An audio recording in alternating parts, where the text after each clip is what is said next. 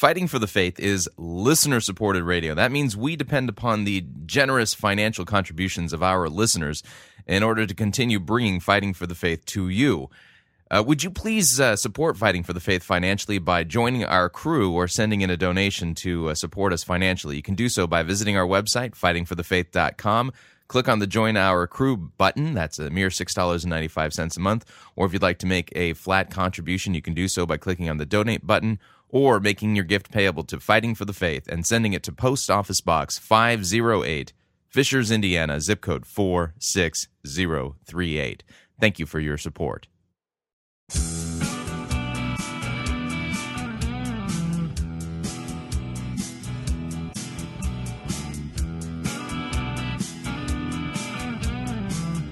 It's time for another edition of Fighting for the Faith.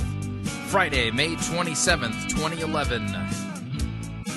We are on the eve of a 3-day weekend here in the United States. We celebrate what we call Memorial Day, remembering those soldiers who fought in wars to secure and defend freedom and liberty and individual rights. Things that are under attack nowadays. If that's not the topic of this program. Thank you for tuning in. You're listening to Fighting for the Faith. My name is Chris Rosebrough, and I am your servant in Jesus Christ, and this is the program that dishes up a daily dose of biblical discernment, the goal of which help you to think biblically, help you to think critically, and help you compare what people are saying in the name of God to the Word of God. Think of it this way.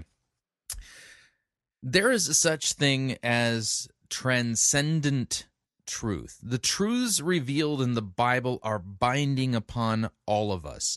When we talk about biblical truth, these are truths that are true for everybody, regardless of when they were born, regardless of where they were born, regardless of whether or not they were born in freedom, they were born in slavery, they were born in power, or just, born somewhere in the middle of the road or experiencing poverty or whatever. It doesn't matter. It doesn't matter if you're male, female, slave, free, Hebrew, Greek, Chinese, it doesn't matter.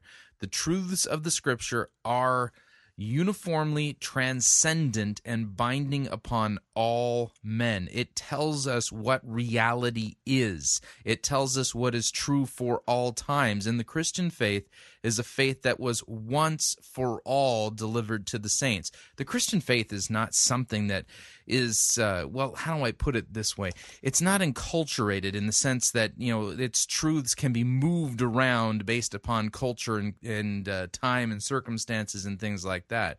No, its truths are true for all time and all places. And when somebody is teaching something as a revelation from God, or saying, this is what God expects of you, or here's what God demands, or here's what the Bible teaches, if what they're saying doesn't accord with sound biblical doctrine and the clear teachings of the Bible contradict it, then that person is not to be listened to. They're to be marked out and rebuked and warned against. And so, the Harold Camping thing is a great example of all that. And I spent a lot of time on it this weekend, or this week, because of the fact that there's a lot of people who right now are disillusioned, have lost everything, and a lot of people who still persist in hanging on to Harold Camping's false teaching, false prophecies, false doctrine, and other things. And he's not the only one teaching falsely in the visible church. And the reason I say visible church is that I can't see into the hearts of men. I cannot tell you whether or not somebody truly has faith or not by looking inside of their heart. I don't have an ultrasound device that I can stick against somebody's chest and go, yep, there's faith, there it is. Instead, we have to look at people's confession. What is it that they say? Is it in accordance with the truth, or is it contrary to the truth? Is it in accord with what the church has historically believed, taught, and confessed from the beginning? And yes, this can be known. Or is it something new, something novel, something never before seen? something that is unique to the person teaching it. In a sense, it's the difference between sectarianism and Catholicism. And when I use that word, I want you all to know I'm not talking about Roman Catholicism. Roman Catholicism is a sectarian sect, a works righteousness religion that has an entire mythology and false doctrine and false gospel that has basically been perverted. It's no longer Christianity as we understand Christianity biblically and even historically from the early texts, from the early church fathers. Instead, it's something different. So when I say the word Catholicism, I'm referring to a universal confession of faith. You can think of it as orthodoxy. The Christian church is Catholic. It's universal. And that means is that we believe, teach, and confess what the church, what Christians through all ages believe, teaches, and confesses. We don't have anything to fear from examining the early church, the writings of the ancient church fathers, and their defense of the Christian faith. When you examine what they believe and what the church confesses today, you are going to see, for the most part, it depends on if you're a Baptist or not. No. But for the most part, you're going to see that the Christian confession of faith has stayed the same and has been fixed from beginning to end, regardless of whether or not somebody was raised in the Roman Empire, was raised in the Turkish Empire, the Middle Ages, on into the Renaissance. It doesn't matter. Christianity has, at its core, a foundational confession of faith. It is best summarized, in my opinion, in the three ecumenical creeds: the Apostles' Creed, the Nicene Creed, and the Athanasian Creed. And in the ancient church, it was called the Rule of Faith. But the thing is that when you look at these things, you find that Christianity is not some wandering star that changes from culture to culture, but its historic confession has remained the same from the beginning. And so when somebody comes along and teaches something new, something different, something unique, in order to do that, they have to attack the church, like Harold Camping does. They have to attack what the church has believed, taught, and confessed from the beginning in order to move that out of the way and make room for their sectarian doctrines. Christianity is well, let's put it this way. Christian doctrine is not something that should be embracing creativity. Instead, it should be embracing fidelity. Uniqueness is not something that is celebrated when it comes to Christian doctrine. It's something that should be, protected against, if you know what I mean. And so that's what we do here on this program is that we hold to the historic Orthodox Catholic Christian faith and how the church has understood the Scriptures from the beginning. And those who deviate from it, we mark them out, and we mark them out by having you hear what we're hearing and commenting on what those people are saying. It doesn't matter if it's Rick Warren, John Piper, Albert Mohler, whatever. Albert Mohler's not in the bad camp, but the point is that we review everything, good, bad, ugly, Lutheran, Presbyterian, Reformed, Baptist. We haven't done much in the Greek Orthodoxy, but it doesn't matter. We look across the theological spectrums, and we look at a lot of the current trends that are going on, the people who are hot at the moment, the avant-garde, and basically ask the question, is what this person is teaching in accord with sound biblical doctrine? Is this what the church has taught from the beginning, or is this something unique, or is this worse, is this something that is contradicted by the clear teachings of Scripture? And so this is a program that's politically incorrect. This is a program that steps on people's toes. It upsets people. And I know some of you listening to the podcast, you are listening and you're angry at the things that I'm saying, and yet at the same time you're compelled to keep listening. Stay with it. And this is one of those programs that takes a few weeks to get used to because, like the prophet Elijah, I don't have a problem using biting sarcasm and humor as a means of throwing rocks at the wolves, if you know what I mean. Anyway, all right, let's talk about what we're going to talk about on today's edition of Fighting for the Faith. Believe it or not, I have a Patricia King update, and I'm surprised. I'm actually surprised. I was hoping that William Tapley, the third eagle of the apocalypse, had chimed in regarding Harold Camping's now confirmed false prophecy. But William Tapley this week has decided to go with part 2 on whether or not Comet Elenin is some kind of harbinger of the end of the world. And I am just not interested in listening to William Tapley wax eloquent regarding Comet Elenin. I feel sorry for William Tapley in so many ways. He's one of these guys I think is self-deceived. But what we're going to be listening in, Patricia King has a new video entitled "You Can Shape Your World."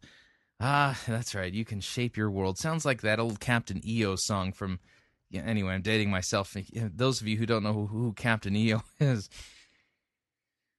you might want to look it up. Anyway, and then I've got 2 articles from the Christian Post regarding Harold Camping that I think are worth passing along. And then I'm going to, I'm going to spend a little bit of time doing some teaching on Christian tithing. Is a Christian bound by God's law to tithe the same way we're bound by the law to love God, to not commit adultery, to not lie, to not steal, to not covet? Is a Christian obligated to tithe in that sense? And I'm going to read part of an article written by Greg Kokel from Stand to Reason on this matter. And that's all going to be foundational to the work that we're going to be doing in our sermon review today. Oh, man.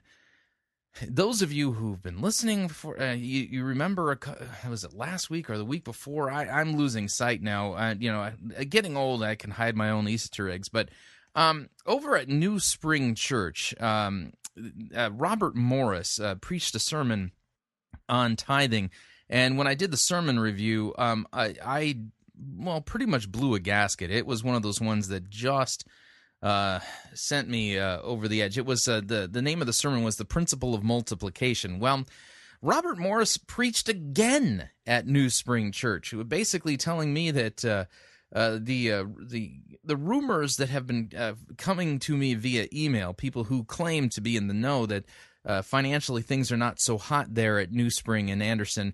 I'm beginning to think that since they've had Robert Morris preach 2 weeks in a row on this topic, that things have got to be pretty thin there financially at NewSpring, and so Perry Noble seems to have brought in the big guns, and the problem is that Robert Morris does not know how to handle God's word, doesn't know how to handle God's word at all, and he is engaging in the heresy two-step, or what we call doctrinal sleight of hand.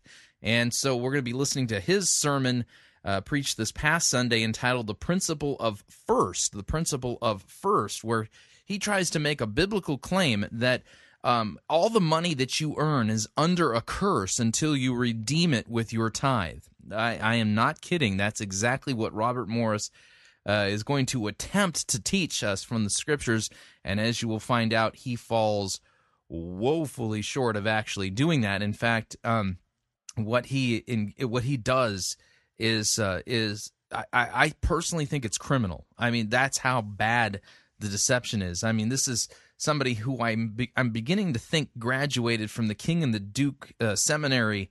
If you're not familiar with the King and the Duke, read Mark Twain's Huckleberry Finn anyway, and you'll get what I'm talking about. So with that, let's dive into the program proper.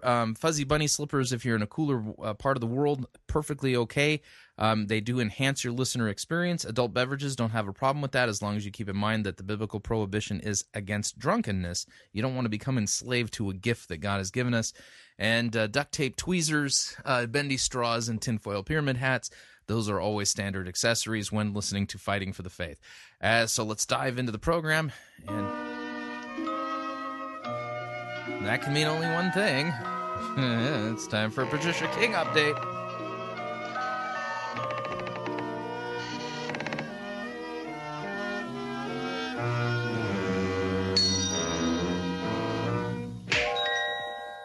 Yeah, I'd need to make this warning, and that is that whenever we do a Patricia King update, it's important that you all realize that illegal narcotics are never encouraged while listening to Fighting for the Faith, although sometimes I wonder regarding her. Here's the latest from Patricia King entitled, You Can Shape Your World. In Genesis chapter 1, it says that, the world, it was without form, it was void, there was darkness in it. In fact, it gives the connotation that it was in a place of chaos.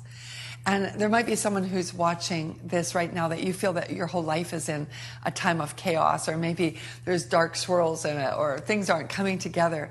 But it says, in the beginning, God. And that word God, God's name there is Elohim. Elohim. Obviously, she's never taken Hebrew. And all throughout Genesis 1, where it talks about the creation, it refers to God as Elohim. He's the creator. He's the ruler. He's the divine one. It says, in the beginning, God created. And I'm sorry, but Patricia, you obviously don't know Hebrew. The Hebrew word for God in the singular is El. Okay, El. And I mean, it's you can say it's just the generic word for God. And what's unique about the Hebrew word Elohim is that it is the word used for God in the Hebrew that gives us a hint of the doctrine of the Trinity. And one of the unique things about the word Elohim is that it is the plural form of the Hebrew word for God, El, which is El the singular. And so the idea here is that the unique thing about this word is that even though it's a plural, it always in the Hebrew takes with it singular pronouns and singular verbs. It's a strange phenomenon that you see there in the Hebrew text with the Hebrew word Elohim. And so it hints at the fact that within the Godhead there is more than one person. When you come to know Jesus Christ as your Savior, you get that creative ability on the inside of you too. What? Oh, man.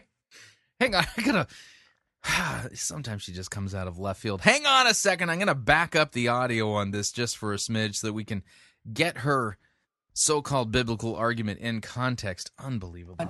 God's name there is Elohim, and all throughout Genesis 1, where it talks about the creation, it refers to God as Elohim. He's the creator. He's the ruler. He's the divine one. It says, in the beginning, God created. And when you come to know Jesus Christ as your Savior, you get that creative ability on the inside of you too. Really? I don't mean to sound like I'm skeptical, but I'm skeptical. I don't recall a single verse that says that when I become a Christian, I get to have the same creative ability as God does inside of me. Just because you quoted Genesis 1, where in the beginning God created the heavens and the earth, does not mean then that all of a sudden that when I become a Christian, I get God's creative ability percolating and burbling up within inside of me. There is no text that says anything of the sort. I mean, this is what we would consider to be an unfounded doctrinal assertion. Yeah, this assertion cannot be substantiated from the clear teachings of the biblical text. And that's what it requires. In order for the biblical text, in order for a doctrine to be established, it needs clear biblical text in unambiguous language that teaches the doctrine.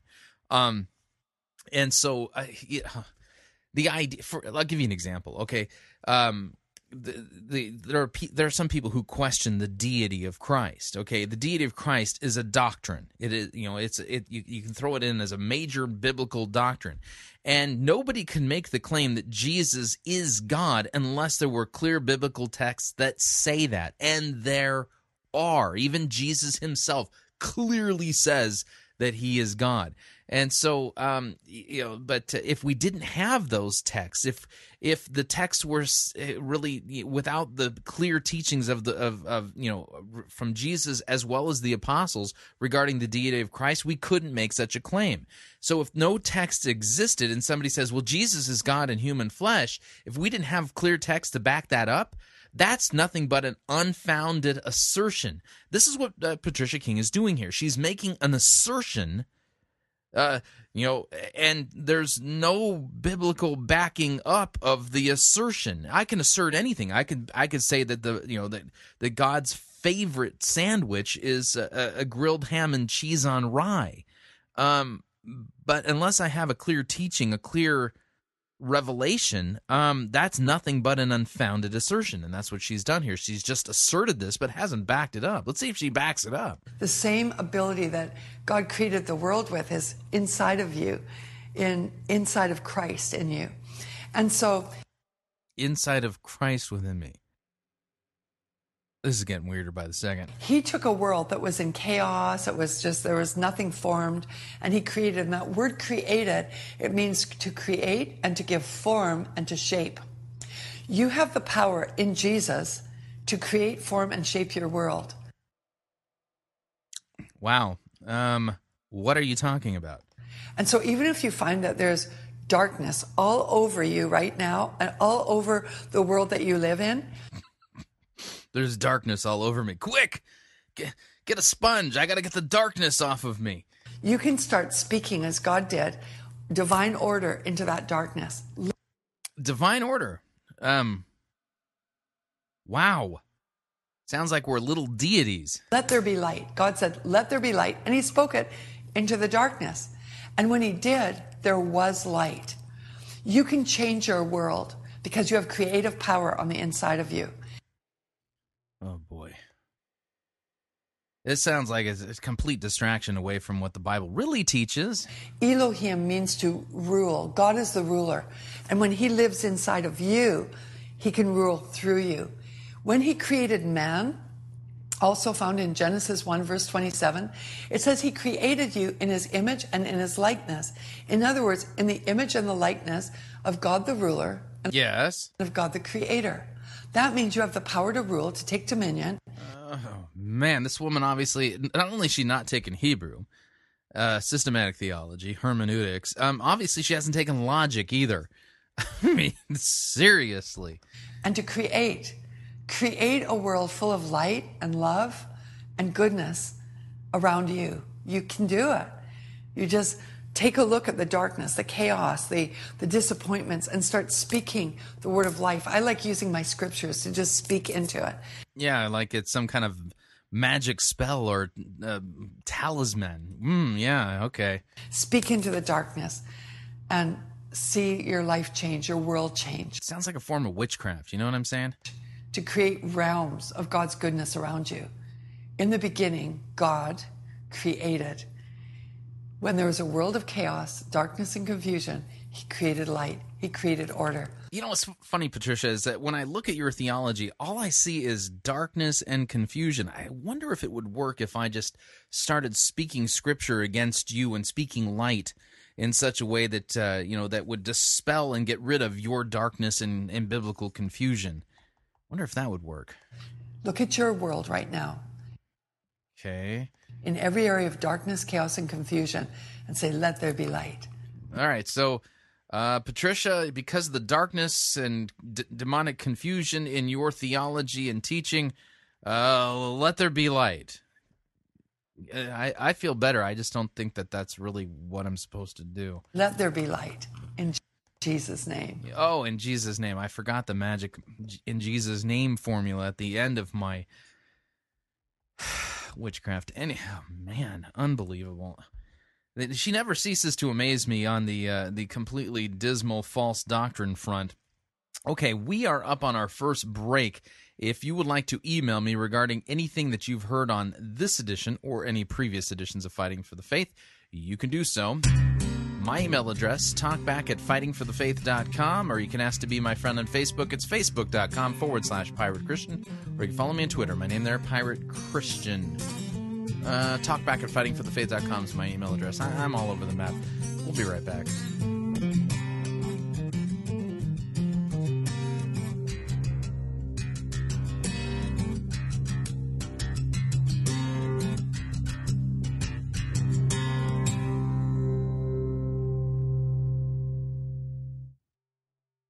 When he asked Peter, "Who do you say that I am?" Jesus wasn't looking for affirmation. You're listening to Fighting for the Faith. Warning, fighting for the faith can be dangerous to your health. Listening with caution is strongly urged while doing any of the following activities: operating heavy, deadly equipment, playing Farmville, or any time-wasting, brain-numbing activity. For sudden awakening at the sound of a particularly stupid eisegetical statement could cause neck strain. Drinking liquids, drinking hot liquids, having liquids too nearby, not having any liquids nearby. The following medical conditions have been known to occur while listening to Fighting for the Faith: cranial keyboard embedment syndrome, sinunasal liquid spumant disorder, steering wheel pounding, clenched fist strain, continual gaping dry mouthatosis, and frustrative disbelief brain explosion. Please take proper precautions. Drinking straws, padding, and duct tape are recommended.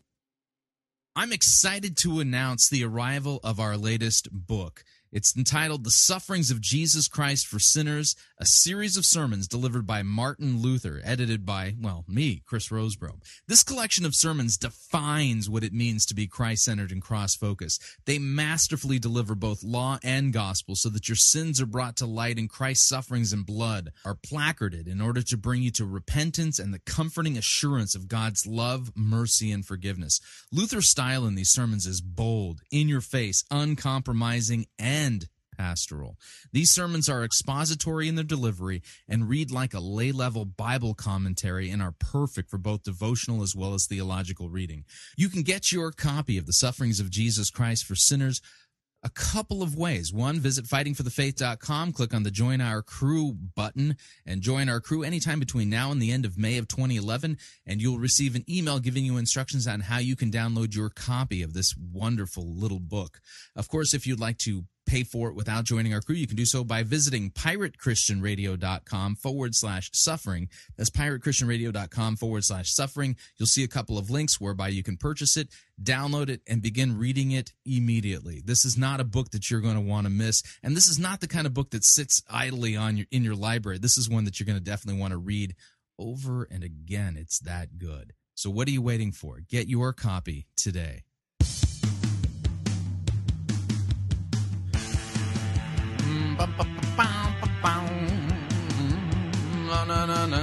All right, we're back.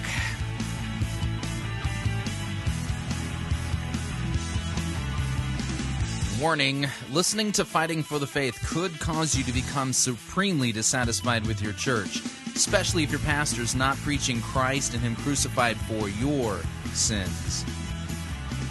Just a reminder, Fighting for the Faith is listener-supported radio. That means we depend upon you, your generous gifts, financial contributions, in order to continue to bring this important radio outreach to you and to the world. If you're not already a member of our crew, we're in the process of trying to convince 350 of you, and there's a lot more of you than that, to join our crew. It's only $6.95 every month, and by joining our crew, getting to that number, it ensures that we're going to be able to meet our budget every month. Meeting our budget is kind of super important, and the reason why is because if we don't meet our budget, well, we don't have huge cash reserves. I don't have the millions of dollars that Harold Camping does. We run a pretty tight ship here, and so it's important that we meet our budget. So if you haven't already joined our crew, visit our website, fightingforthefaith.com. When you get there, click on the Join Our Crew button, fill it all out. When you join, I will send you a link to our latest book, The Sufferings of Jesus Christ for Sinners. That would include you and me. We're both sinners. Well, actually, there's more than two of us listening. I got to think about my antecedents. Anyway, so I'll send you the link, and we're rapidly getting close to June, and sometime early in June, I'm going to be sending out for all of you crew members a link for you to download a commentary on the book of Matthew, written by Kretzmann, from Kretzmann's popular commentary, and that one's going to only be for crew members only, so I just want to let you all know that. But Anyway, so of course, if you would like to specify the amount that you would like to contribute, you can make a one-time contribution by clicking on the donate button, or you can make your gift payable to Fighting for the Faith, then send it to Post Office Box 508, Fishers, Indiana, zip code 46038. Moving along here. From the Christian Post, headline reads, Camping's dismissal of churches disputed by Christians. Now, if you listened to yesterday's edition of Fighting for the Faith, then you know that Harold Camping basically says the devil is running all of the churches, every single one of them, and all the denominations, except for, and so the only way that salvation was possible prior to May 21st was that you were hearing the message through family radio and the Campingites. But if you're part of a church, well, you are just the spawn of the devil. Now, here's the deal. Okay, let's kind of tease this out for a second before I even get to the headline.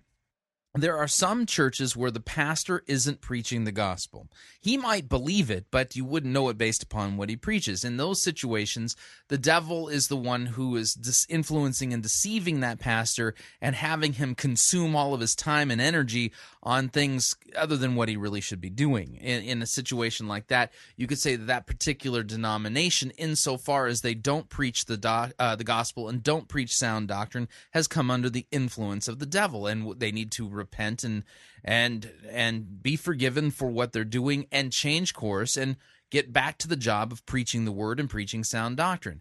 Now, here's the deal. In the weird state of irony that we live in today, there are I'll give you an example. I'm a confessional Lutheran, and I have no problem basically saying, for the most part, the congregations that are part of the ELCA have fallen to apostasy. That's the Evangelical Lutheran Church in America. I'm Missouri Synod, but that just because I'm a Missouri Synod doesn't mean I basically say, if you want to hear the gospel, just go to a Missouri Synod church.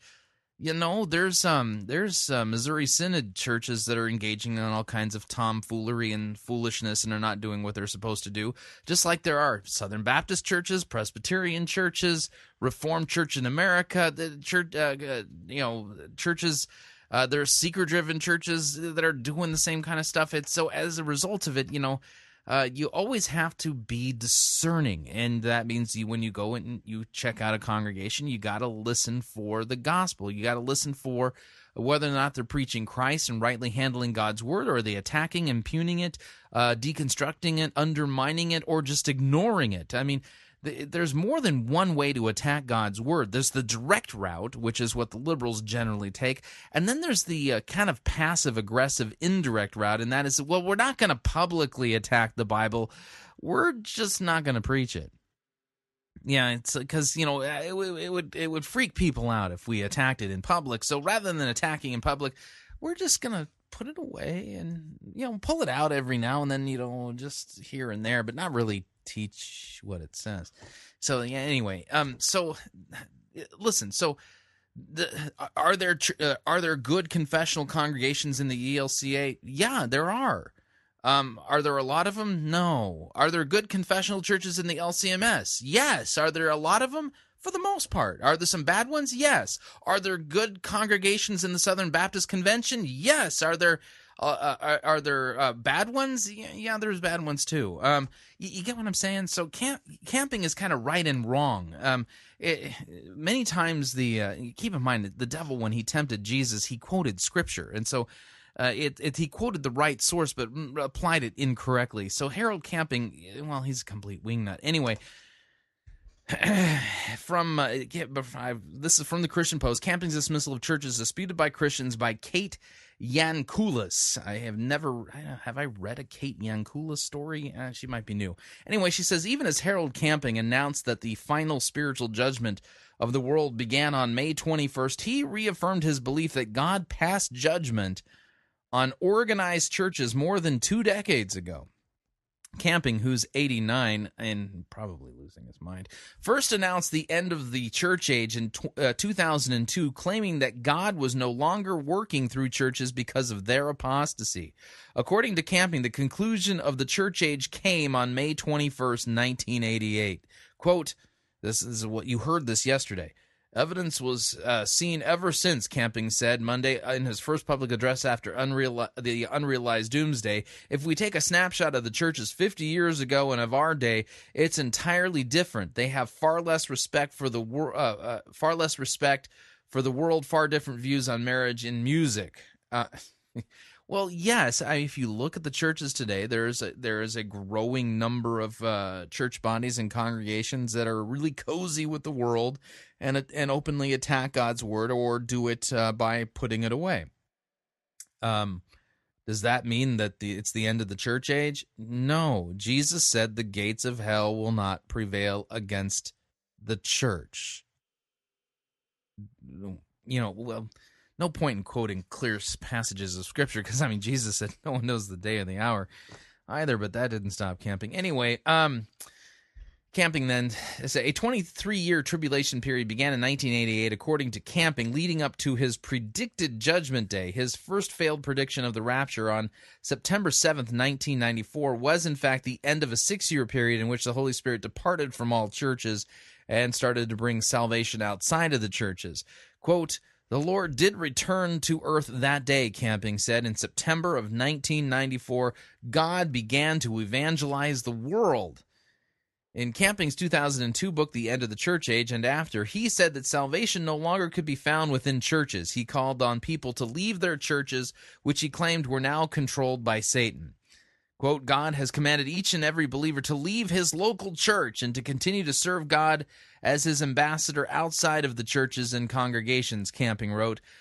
Dr. Thomas B. Slater, professor of New Testament at Mercer University, has dismissed Camping's claims. Quote, "This is a man who has missed the date of the end of the world at least twice, so his understanding of how God sees the church's role is highly questionable from just that standpoint alone," he told the Christian Post. "Second, I would rather doubt that any person is in position to state how God wants to use any institution, whether it's the church or the government or whatever."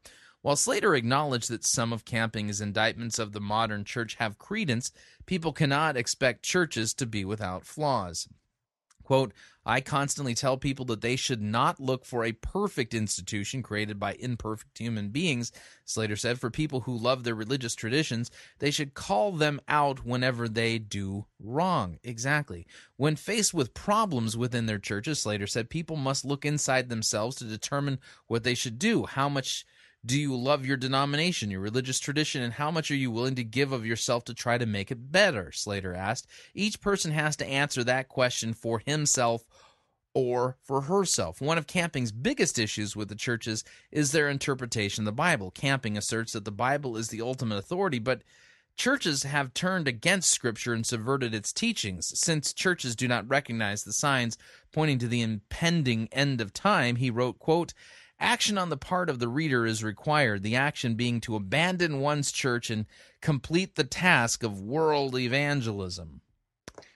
Family Radio, of which Camping is president, still has posted on its website a solemn warning to those in the churches, saying that those who deny the impending end of the world will be destroyed. Let me read that again. Family Radio, of which Camping is the president, he says Jesus is the CEO, still has posted on its website a solemn warning to those in the churches, saying that those who deny the impending end of the world will be destroyed. This is the false gospel that I've been pointing to now for weeks within the Family Radio Herald Camping camp.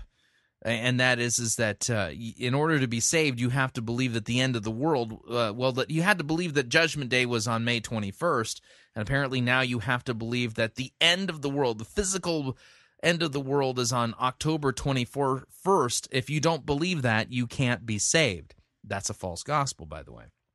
Okay. After Camping initially announced the end of the church age, the Reformed Church in the United States convened a committee to respond to Camping's view of churches, to address his errors, and to warn those who follow him. In a report, the Reformed Church refuted Camping, noted that while he claimed that churches are the ones flouting the Bible, he gave himself extra-biblical authority. As the chosen interpreter of Scripture, he has appointed himself as the ultimate spiritual authority on earth, making him guilty of the same evil that he places on organized religion. Exactly. On May 21st, camping's appointed Judgment Day came and went. So camping has revised again, saying that while the day did not bring the expected physical coming, it began a spiritual judgment of the earth leading up to the world's physical end on October 21st. People have been reaching out to camping's followers in the aftermath, hoping to bring them back to church. Redeemer Broadcasting, a Christian radio network in New York formerly affiliated with Family Radio, wrote in an open letter posted on the station's website, all true believers of Herald Camping were instructed to leave their churches, and perhaps you were one of them who obeyed this satanic teaching from Mr. Camping. Now is the time to repent and to turn to Christ and return to church. In a related story, also on the Christian Post, the headline reads, Camping wrong to delete hell from judgment, says theologian. This is by Stephanie Samuel from the Christian Post. Now, personally, I was very tempted to cover this story, the story about Justin Bieber's Jesus tattoo, but I decided not to. Yeah, when I was on the Christian Post website this morning, the headline that caught my eye was this one: Justin Bieber's Jesus tattoo is a powerful symbol, says church minister. Oh, man. Anyway, I decided that I will not be covering Justin Bieber's Jesus tattoo for reasons that my brain could possibly explode if I tried to read the story. So instead, I'm going to also cover the hell aspect of camping's thing, because we talked about this yesterday. Stephanie Samuel writes, countering false prophet Harold Camping, one Baptist professor, says hell is a crucial part of God's final judgment on earth. Camping, according to Craig Blasing, Executive Vice President and Provost of Southwestern Baptist Theological Seminary, is wrong in deleting hell from the picture of the last days. The final judgment culminates in the judgment of hell for the unsaved, Blasing said. For those who question the existence of hell, Blasing says there are extensive teachings in the Bible declaring it as a physical and spiritual end for non-believers. The scriptures, he told the Christian Post, also established hell as a key part of God's final judgment after the millennial reign of Jesus Christ. He refuted Camping's notion that death ends life as we know it for unbelieving human beings. Just like Christians, the souls of non-Christians will live on eternally, but in different places. The Christian soul lives eternally in heaven, while the non-believing soul will live eternally in hell, he maintained. Now, I would say heaven is kind of that's not the normal abode of human beings.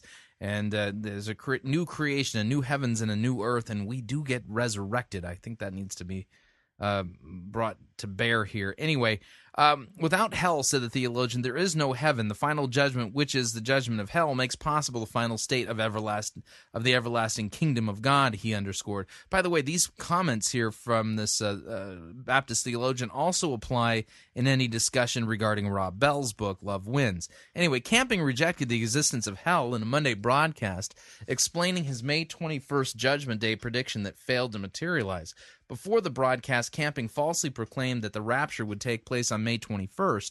Before his theory was disproven, several of his followers began quitting their jobs and spending their money in anticipation that they would soon be taken to heaven. Even non-believers were shaken by the prediction. A mother tried to kill herself and her 2 children. A 14-year-old Russian girl was also reportedly so frightened by the prediction that she committed suicide. Rather than apologizing for his failed doomsday prediction Monday, Camping insisted that on Saturday Judgment Day did come, but spiritually rather than physically, and he adjusted his prediction to say that the rapture and the apocalypse will all happen on the same day, October 21st, 2011. He also revealed a little more about his beliefs with viewers. He proclaimed that there is no hell because God is a loving and compassionate and merciful God. Camping quoted Romans 6:23 to state that once you're dead, you're dead. Subsequently, he believes whoever is left behind on October 21st will be destroyed by the end of the world. There will be shaming of those that are left behind, or those who die, but they will not have any conscious existence, he stated. Blasing explained that hell exists because God is good. If God is good, there has to be a hell because his judgment requires that evil be punished, he described. God's natural disposition to abide in goodness and punish evil is also the reason that there will be a time of final judgment upon the world, he said. The Southern Baptist went on to note that the Great Tribulation, the 7-year period of hardship such as famine, war, natural disasters, following the rapture of the church into heaven, is an earthly manifestation of God's judgment. Still, that judgment does not reach its finality till there is judgment in hell. Okay, so you've got a premillennialist here. Essentially, one cannot affirm one without the other. Camping's insistence that there is a day of judgment, but no hell, is confirmation that he is a false prophet, Blasing contended. Camping is denying the truth of the Bible, he concluded.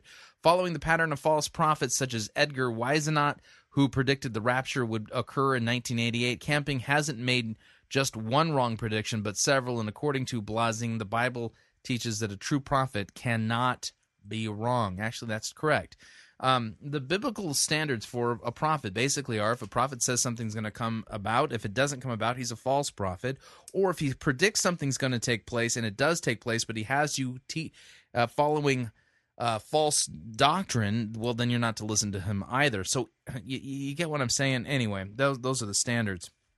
So, folks, again, I cannot reiterate enough. If you have friends, family, any coworkers, anybody that you know who's listening to family radio or caught up in this whole camping thing, now is the time to reach out to them and help them out of this group. This is not a Christian group. This is a cult following the quackiness of a cult leader, which is what Harold Camping is. He is in the same league, same group of false teachers as Charles Taze Russell, Joseph Smith, Muhammad, and other false teachers. He is a cult leader in the brand of Jim Jones.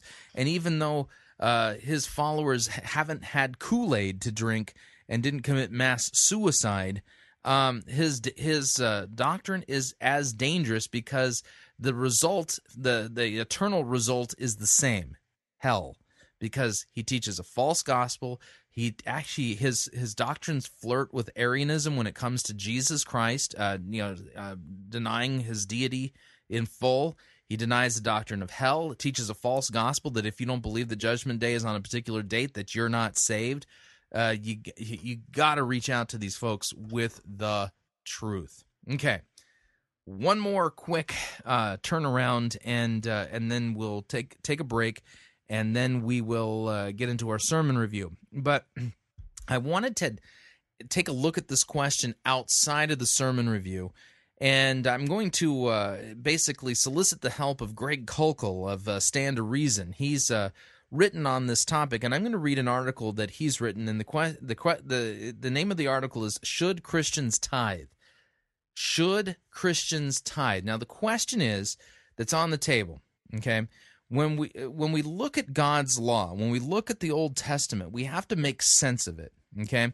When you read the Old Testament Levitical laws, or the laws you find in Exodus, Leviticus, and Deuteronomy, how are you to make sense of them? Because there are some laws that obviously Christians still talk about today. For instance, the Ten Commandments. We say, thou shalt not murder or kill, thou shalt not steal, thou shalt not bear false witness against your neighbor, thou shalt not covet, thou shalt not commit adultery, you will love the Lord your God with all your heart. You get what I'm saying. So Christians still look to the Ten Commandments as a guide for what a good work is, okay? And so the question is, how do we make sense of the Mosaic Law? Because in the Mosaic Law, there's also laws and commandments that have to do with diet, what you eat, clothing, what kind of clothes you can wear. There's all kinds of laws in the Mosaic Law that pertain to skin diseases, rashes, and leprosy, and bodily discharges. Whether people who are declared to be unclean because they've been in the presence of a dead body. So there's all kinds of different rules in the Scriptures, and there are laws in the Old Testament that pertain to tithing. Okay? How are we to understand them as Christians? Okay? Do the laws in the Old Testament pertaining to tithing in the nation state of Israel and to the theocracy of God, does that carry over, and is that binding to Christians? And let me just put it this way, okay? You've got to be really careful when you're looking at the Mosaic law. The purpose of the law, according to the Scriptures, is to convict you of your sin. This is what Romans says. Through the law comes the knowledge of sin. This is Romans chapter 3. So one of the recurring themes that we look at here at Fighting for the Faith is a proper distinction of God's law and the gospel. The law cannot save you unless you keep it perfectly. If you have already sinned in your life, you cannot be saved by keeping the law because you are under judgment. In fact, the law makes it clear that the person who will live by the law has to keep doing everything that's written in the law. Okay, but when we look at the Old Testament law, there's you have to understand that there's different types. There is civil laws that pertain to the civil code of those who were living in Israel at that time. When we talk about civil law, think about our civil justice code. Okay. Or in the justice code in your neck of the woods, regarding stealing, regarding misdemeanors, regarding felonies, things of that nature. So there's law. Here in the United States, we have state laws and we have federal laws that pertain to the conduct of every citizen. The Mosaic Law has those types of laws in it as well, and so there's civil law in the Old Testament. There is ceremonial law that pertains to, specifically to laws that have to do with the sacrificing of animals for particular things that God has commanded Israel. There's feast days and all kinds of rules pertaining to that, as well as moral law. So when we look at the Old Testament, we got civil, ceremonial, and moral. And what you find in the New Testament is that the moral laws, not the civil or the ceremonial, get brought forward into the New Testament as basically as a rule and a guide for Christian conduct and good works. Because if you understand the problem that humanity faces rightly, that each and every one of us, you, me, and everyone included, we're all born dead in trespasses and sin, that Jesus Christ's death on the cross pays the penalty for our sin, and that by faith, through the preaching of the gospel, we're brought to repentance and the forgiveness of our sins, that we're set free from slavery to sin, death, and the devil, and we are now set free, new creations in Christ, regenerate believers who cannot help but do good works because we have a new nature in us as a result of the regenerative work of the Holy Spirit. So Christians do good works. What is a good work? We look to the moral law as to what a good work is, okay? And that would be the Ten Commandments. So when you look at the Ten Commandments, they're written as a negative. You could take them and flip them as a positive, and then that kind of gives you a guide, a rule for what a good work is for a Christian to be doing. So with all of that in mind, the question then is should Christians tithe? This is an Old Testament practice for those people who were in Israel, okay? And so let me read Greg Kokel's article on this from his Stand to Reason website. Here's what Greg Kokel writes. He says, there's an obvious disjunction in the Scripture between the Old Covenant period and the New Covenant. And when we talk about Old Testament and New Testament, that's what we're talking about, Old Covenant, New Covenant. I'm not referring to the division between Malachi and Matthew. That's merely a textual division. Jesus' entire life was lived under the Old Covenant system, even though the events of his life are recorded in the New Testament. Jesus initiated the New Covenant at the end of his life at the Last Supper, but it wasn't until Pentecost that it began in force. The theological disjunction, then, is pre-Pentecost and post-Pentecost, not Old and New Testament, although Old and New Testament are synonyms with this idea. So this is kind of setting up what Greg Kokel is thinking here. This doesn't justify throwing out the entire Old Testament. Rather, it informs our hermeneutics so that when we look at the Scripture, we have to ask if our interpretation needs to take this disjunction into consideration.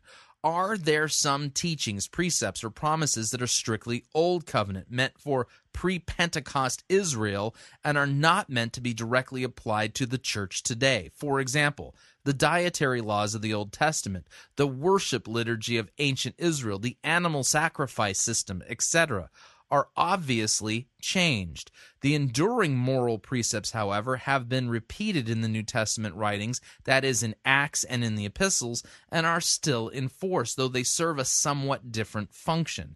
What about tithing?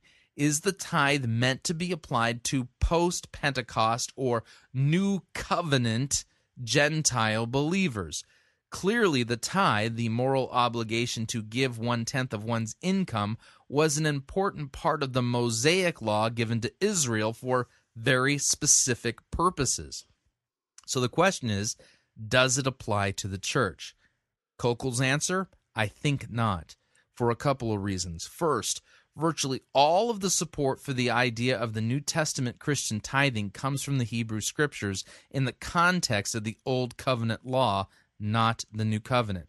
Tithing was for Jews under Moses in a theocracy, not for Gentiles in the church. The Jerusalem Council that met in Acts chapter 15 made it clear that the burden of the Mosaic law that was distinctly Jewish in nature should not be laid on the shoulders of the Gentile believers. Go and read Acts chapter 14 and 15. You'll see what is being referred to there. One rejoinder to my assessment is that the New Testament actually does teach the obligation of tithing.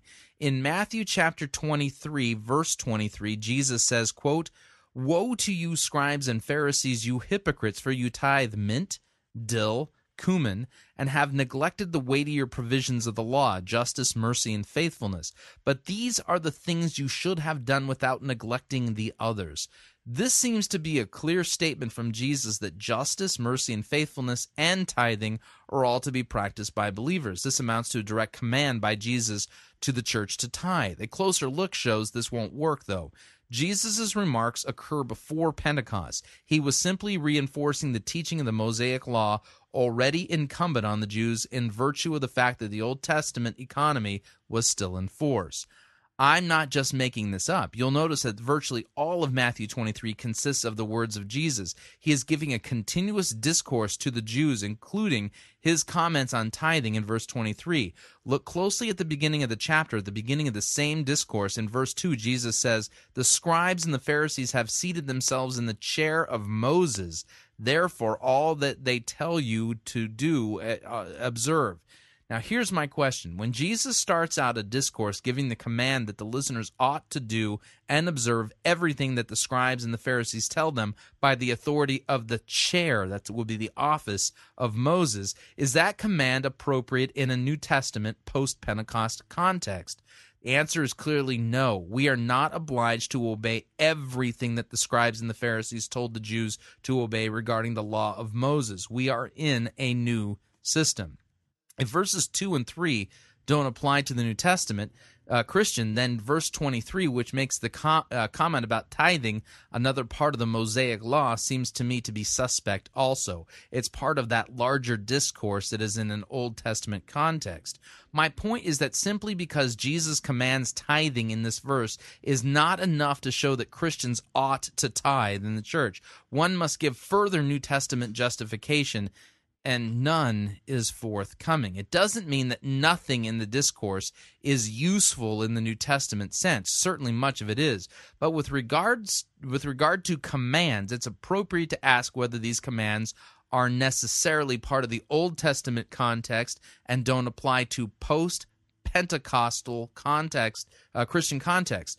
Jews were to tithe and be just, faithful and merciful. Christians are commanded in other contexts to be just, faithful, and merciful, but are not similarly commanded to tithe.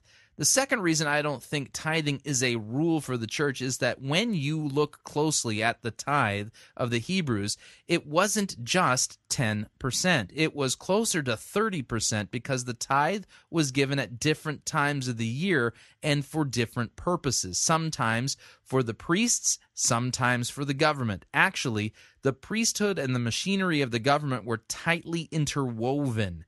One could almost think of the tithe as a civic tax to some degree. If the Old Testament law on tithing applies with equal force to Gentile Christians as to Old Testament Jews, then multiple tithes are required, not just the one-time 10%. Great argument, Greg. Third, the new covenant teaching of Paul appears to replace the Old Testament tithe with a different directive. The new ethic explicitly states that we are not under obligation or under compulsion, but rather to give cheerfully as we purpose in our own hearts. See 2 Corinthians chapter 9, verse 7. It says, God loves a cheerful giver. God is able to prosper us, but we are to set aside what we determine in our own hearts to give. Now, I want to read that for you. If you have your Bible, flip on over to 1 Corinthians chapter 9. 1 Corinthians chapter 9. I'm going to read this and put it in context. 2 Corinthians chapter 9, starting at verse 6. It reads, the point is this: whoever sows sparingly will also reap sparingly. Whoever sows bountifully will also reap bountifully.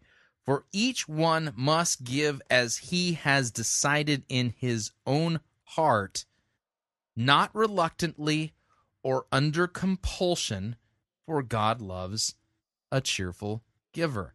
And God is able to make all grace abound to you, so that having all sufficiency in all things and at all times you may abound in every good work, as it is written, He has distributed freely, He has given to the poor, His righteousness endures forever.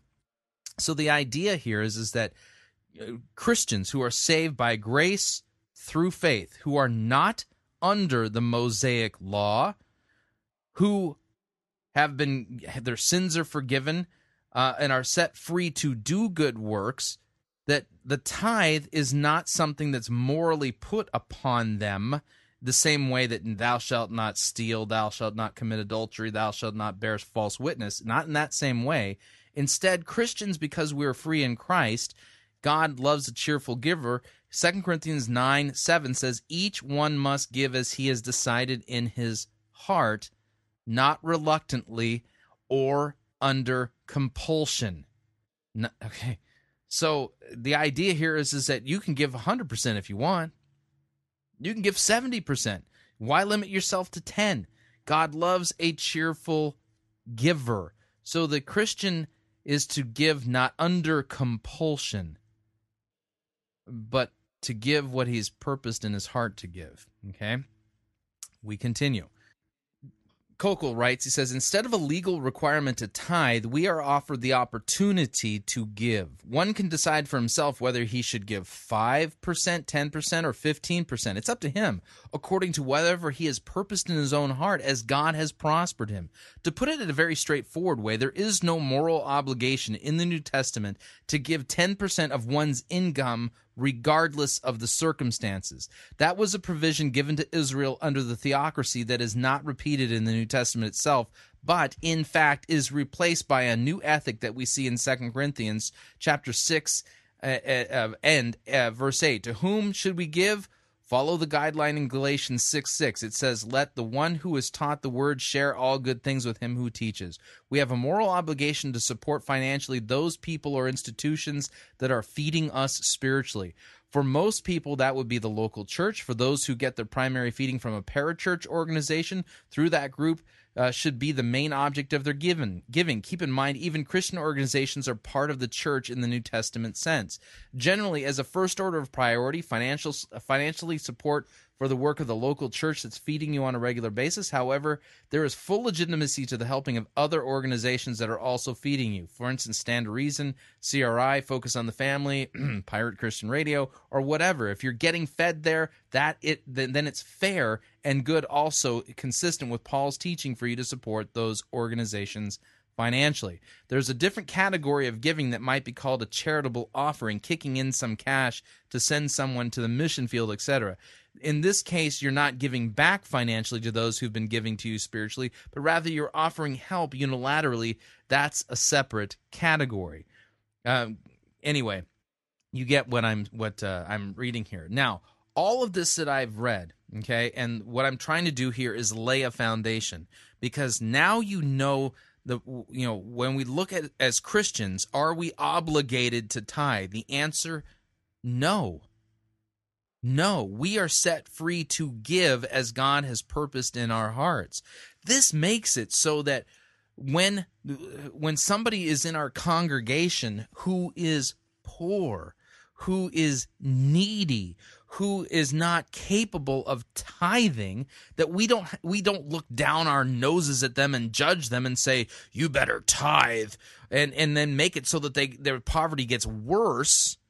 Instead, rather than condemning them, we now see those people in our congregation as those who we need to help and we need to support. And we don't judge them and say, well, if you would just tithe, God would bless you and make it so that you would get out of poverty. Hogwash. That's not what the Bible teaches at all. Your job is to help that person now, and you're set free to do so. You get it? Anyway, this is really important, because what I've just said here, this is going to be flat out denied and preached against by, Robert Morris from his sermon that we're going to be reviewing after the break. And he preached it at NewSpring at Perry Noble's church. So anyway, that's foundation.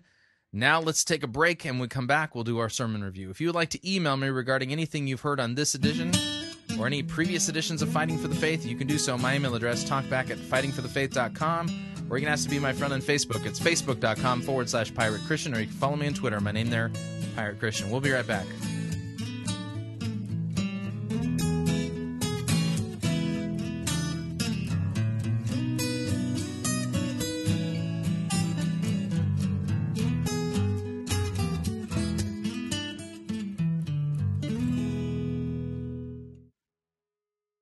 Sissy-oprified religiosity won't save you. You're listening to Fighting for the Faith. This is the air I breathe. This is the air I breathe.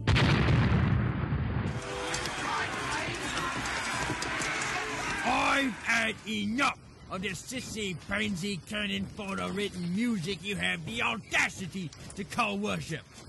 Men, put this entire girly praise band in the boo box. Let's wheel in the organ and get some real worship music underway.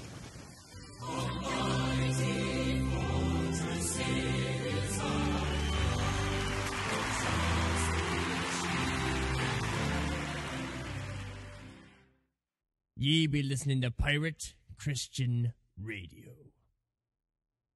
I'm excited to announce the arrival of our latest book.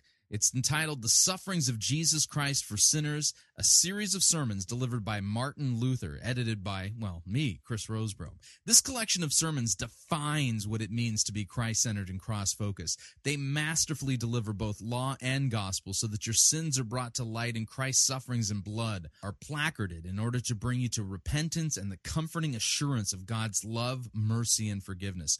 Luther's style in these sermons is bold, in-your-face, uncompromising, and pastoral. These sermons are expository in their delivery and read like a lay-level Bible commentary and are perfect for both devotional as well as theological reading.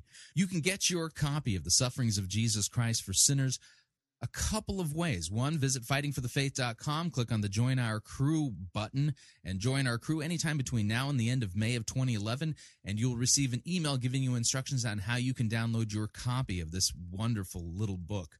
Of course, if you'd like to pay for it without joining our crew, you can do so by visiting piratechristianradio.com/suffering. That's piratechristianradio.com/suffering. You'll see a couple of links whereby you can purchase it, download it, and begin reading it immediately. This is not a book that you're going to want to miss, and this is not the kind of book that sits idly in your library. This is one that you're going to definitely want to read over and again. It's that good. So what are you waiting for? Get your copy today.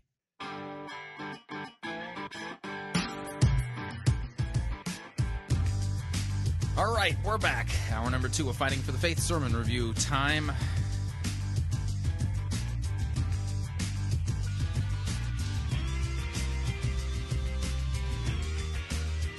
Get ready for the heresy two-step. The Bible-twisting sleight of hand trick. This guy is slick, that's all I can say. And I'm blaming this sermon on Scott Kingsolver, just so you know. He told me about number 2.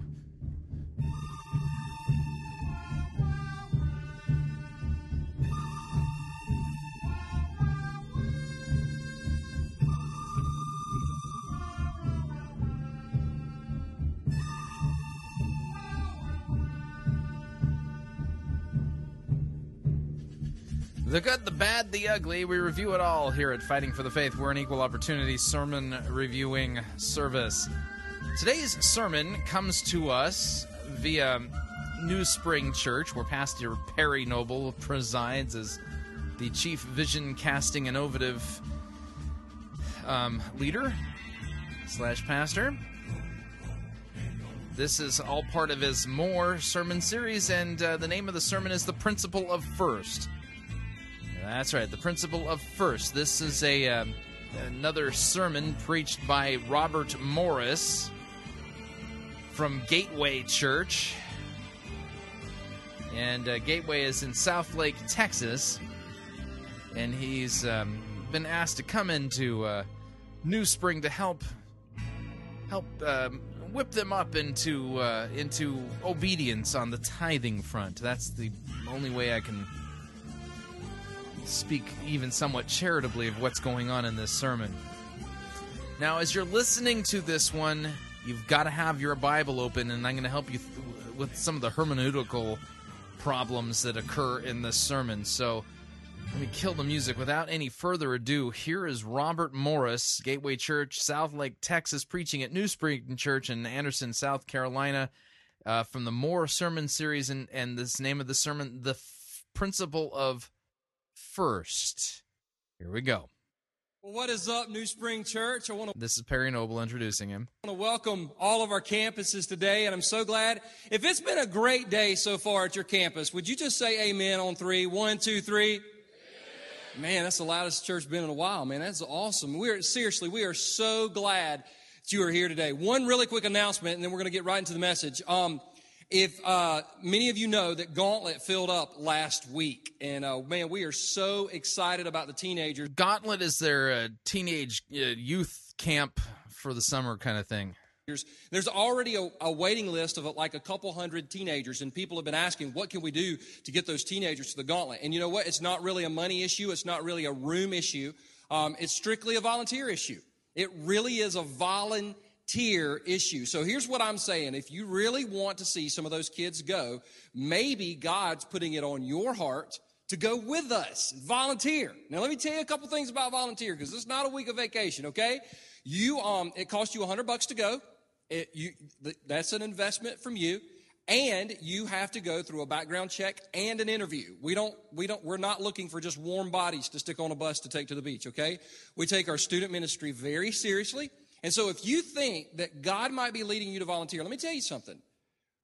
I promise you that if you go to the beach with these students, that the Lord will do something incredibly significant in your life.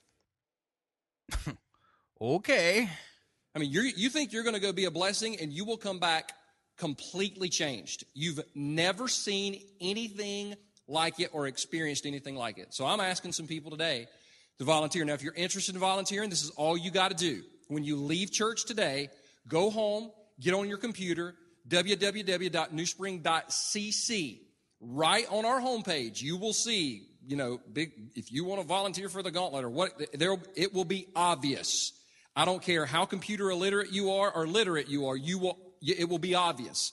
You fill that out, and someone will contact you as soon as possible. What I'm telling you, it will blow you away, and I'm hoping that many of you will step up and volunteer, because the more people that volunteer, the more students we can take, because we love to keep about a 1-to-3 ratio of volunteers to students, so we keep them safe, okay? So anyway, I just wanted to say that. Last week, we had the privilege of having Pastor Robert Morris with us. Did you not enjoy Pastor Robert Morris last week? See, not No, I didn't enjoy it at all. I almost had an aneurysm. amazing. No, amazing. That's not the word I would use, unless, of course, an amazing twister of God's word. A remarkable false teacher. Yeah. He has been an incredible investment. Well, guess what? He's back again today. Yeah, he's back. I mean, we should get sounds that go like this. Robert Morris, he's back. Yeah, that's the kind. Oh man, we continue. NewSpring Church, he's back again today. So I'm not going to go into introducing him because you know him. I just want you one more time to put your hands together and welcome my friend Pastor Robert Morris to the stage.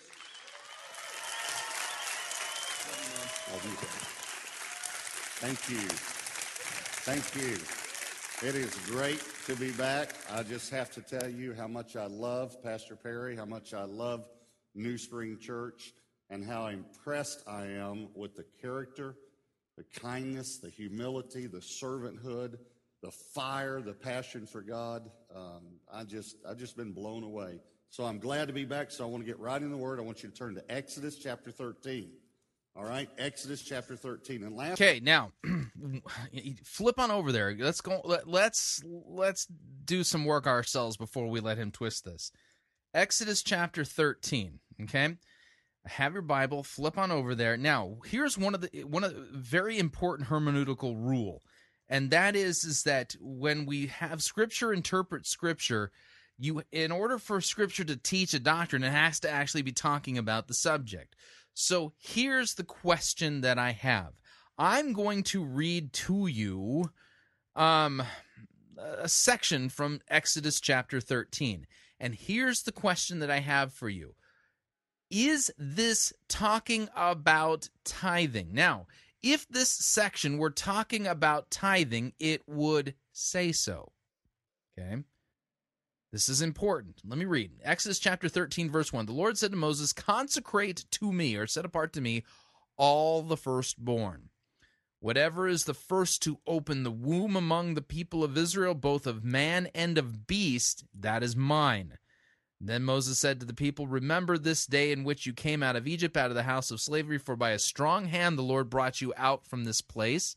No leavened bread shall be eaten today in the month of Abib. You are going out, and when the Lord brings you into the land of the Canaanites, the Hittites, the Amorites, the Hivites, the Jebusites, which he swore to your fathers to give to you, a land flowing with milk and honey, you shall keep this service in this month. 7 days you shall eat unleavened bread, and on the seventh day there shall be a feast to the Lord. Unleavened bread shall be eaten for 7 days. No unleavened bread shall be seen with you. No leaven shall be seen with you in all of your territory. You shall tell your son on that day, it is because of what the Lord did for me when I came out of Egypt. Okay, so, I mean, here we are. This is the Exodus story, and one of the things the Lord says to me is, consecrate to me all the firstborn, what is the first to open the womb among the people of Israel, both of man and of beast, that is mine. Is this talking about tithing? Answer, no. So, I mean, yeah, this is not talking about tithing. Last week, the title of the message last week was The Principle of Multiplication. This week, the title of the message is The Principle of First. The Principle of First. And I told you last week, I think that message can change your life. I feel the same way about this message. Yeah, it could change your life, all right. It'd make you a lot poorer. And not only that, it runs the risk of turning you into a self-righteous, legalistic Pharisee. You know, God owes me something because, anyway, you get what I'm saying. I really believe that when we understand, when we put God first in our life, everything else falls in place. And so that's what I want to talk to you about, is putting God first in every area of your life. So Exodus chapter 13, let's begin at verse 1, all right? Exodus 13, verse 1. Then the Lord spoke to Moses, saying, consecrate to me all the firstborn, whatever opens the womb among the children of Israel, both of man and beast, it is mine. I want you to notice that phrase because it's just in the Bible a few times, and there are a few things that God says, this belongs to me. We know everything belongs to God, but there are some things that are set apart. God set apart or consecrated, and the firstborn is one. It is mine. And then look down at verse 12. Then you shall set apart to the Lord all that open the womb. That is, every firstborn that comes from an animal which you have, the males shall be the Lord's. Verse 13, but every firstborn of a donkey you shall redeem with a lamb. And if you will not redeem it, then you shall break its neck. In other words, you're going to lose it. If you don't give it to God, you're going to lose it anyway. Okay, hang on a second here. I'm going to point something. Let's read ahead a little bit now. Exodus 13, verse 11. When the Lord brings you into the land of the Canaanites, as he swore to you and your fathers, and shall give it to you, you shall set apart to the Lord all that first opens the womb. Notice that he skipped verse 11. He went right down to verse 12, and he skipped verse 11. The reason why he skipped verse 11 is because if he had read verse 11, it would have been very clear that this isn't addressed to Christians. This is God speaking to the children of Israel, whom he is taking out of slavery out of the land of Egypt. So let me read it again in context. Verse 11, when the Lord brings you into the land of the Canaanites, as he swore to you and to your fathers, and shall give it to you, you shall set apart to the Lord all that first opens the womb. All the firstborn of your animals that are males shall be the Lord. Every firstborn of a donkey you shall redeem with a lamb, or if you will not redeem it, you shall break its neck. Every firstborn of man among your sons you shall redeem. And when in time to come your son asks you, what does this mean? You shall say to him, by a strong hand the Lord brought us out of Egypt from the house of slavery. Now, this redemption, by the way, of the firstborn, is the redemption price is given to us in the book of Numbers. If you have your Bible, flip on over to Numbers chapter 18, starting at verse 8. Watch, this is how this redemption is supposed to take place according to the Mosaic law. Numbers 18, verse 8. Then the Lord spoke to Aaron, behold, I have given you charge of the contributions that are made to me. All the consecrated things of the people of Israel, I have given them to you as a portion, to your sons as a perpetual due. This shall be yours of the most holy things reserved from the fire, every offering of theirs, every grain offering of theirs, and every sin offering of theirs, and every guilt offering of theirs, which they render to me shall be most holy to you and to your sons. In a most holy place shall you eat it. Every male may eat it. It is holy to you. This also is yours, the contribution of their gift. All the wave offerings of the people of Israel, I have given them to you and to your sons and daughters with you as a perpetual due. Everyone who is clean in your house may eat it. All the best of the oil, all the best of the wine and of the grain, the first fruits of what they give to the Lord, I give to you. The first ripe fruits of all that is there in their land, which they bring to the Lord, shall be yours. Everyone who is clean in your house may eat of it. Every devoted thing in Israel shall be yours. Everything that opens the womb of all the flesh, whether man or beast, which they offer to the Lord, shall be yours. Nevertheless, the firstborn of man you shall redeem, and the firstborn of unclean animals you shall redeem, and their redemption price at a month old you shall redeem them. you shall fix at 5 shekels of silver, according to the shekel of the sanctuary, which is 20 gerahs. But the firstborn of a cow, or the firstborn of a sheep, or the firstborn of a goat, you shall not redeem. They are holy. You shall sprinkle their blood on the altar, and shall burn their fat as a food offering with a pleasing aroma to the Lord. But their flesh shall be yours, as the breast that is waved, and as the right thigh are yours. All the holy contributions that the people of Israel present to the Lord, I give to you and to your sons and to your daughters with you, as a perpetual due. It is a covenant of salt forever before the Lord, for you and for your offspring with you. And the Lord said to Aaron, you shall have no inheritance in their land, neither shall you have any portion among them. I am your portion and your inheritance among the people of Israel. So here, well, in Exodus 13, it kind of first mentions this idea that every firstborn animal that opens the womb belongs to the Lord.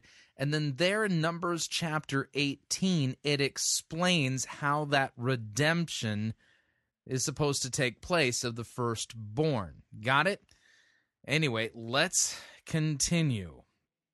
And all the firstborn of man among your sons you shall redeem. Now, I know that what we just read is what I would call Old Testament-y. You know, it's a little, we're kind of like, okay, what do donkeys and lambs and all that have to do with Christianity and believing in Jesus and being a Christ follower? Yeah, that is the 10% question. Could be the $24 million question. I don't know. It depends on how much you make. All right, well, I'm going to explain it to you. Oh, please do. I want to give you 3 points today, all right? Get on with it. Here's number 1. The firstborn must be sacrificed or redeemed. For the people of Israel, yeah. In the Mosaic Law, that's absolutely true. That's Old Covenant. That doesn't apply to New Covenant Christians post-Pentecost. Let me say it again. The firstborn must be sacrificed or redeemed. Now, that's what we just read here. Now, here's what he's saying. You're a rancher, and you've got all these animals, and when your sheep has a lamb, you are to sacrifice the first one to God. I want you to think about this. It doesn't take faith to sacrifice the 10th one. It takes faith to sacrifice the first one when all you have is one and the promise of more. Actually, no, it doesn't take any faith at all, okay? People who do not have faith can obey this law. And that's one of the weaknesses of the Mosaic Law, is that it doesn't require faith at all. So God says, you give me the first one, and the rest are redeemed. The rest are blessed. But then he makes this statement, but... Whoa, man. I got to back this up because I want to show you what he just did. He pulled a fast one, okay? Watch what he just did. He read a passage, and now in the explanation, he's inserting something. He's engaging in eisegesis. He's saying something that the text doesn't say. Hey, listen again.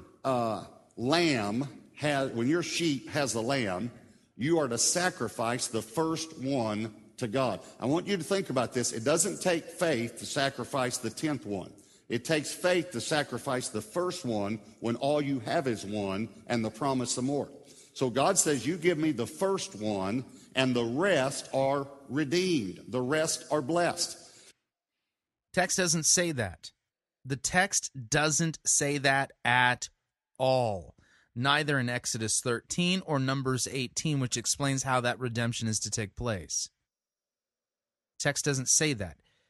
Text doesn't say, you give me the firstborn and the rest are redeemed and blessed. It doesn't say that at all.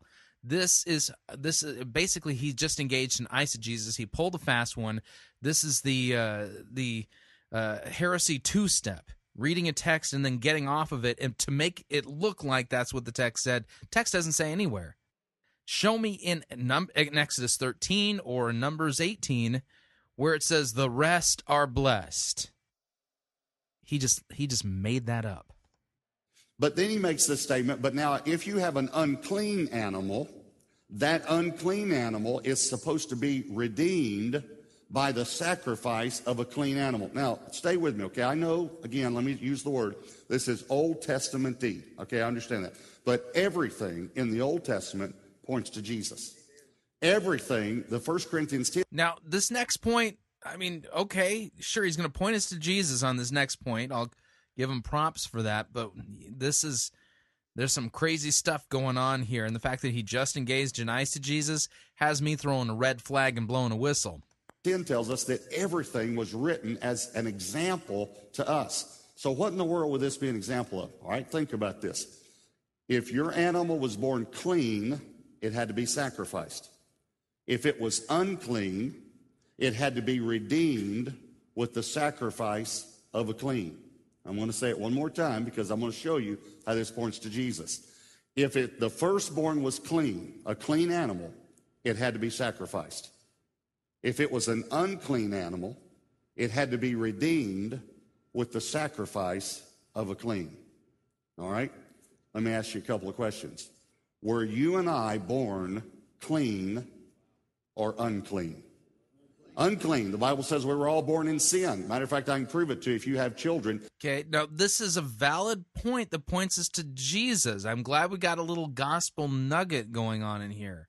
In fact, I should play this sound, you know. Here comes the gospel, and there it goes. But that's pretty much about all you're going to hear of the gospel. Listen in. Did you have to teach your children to be bad?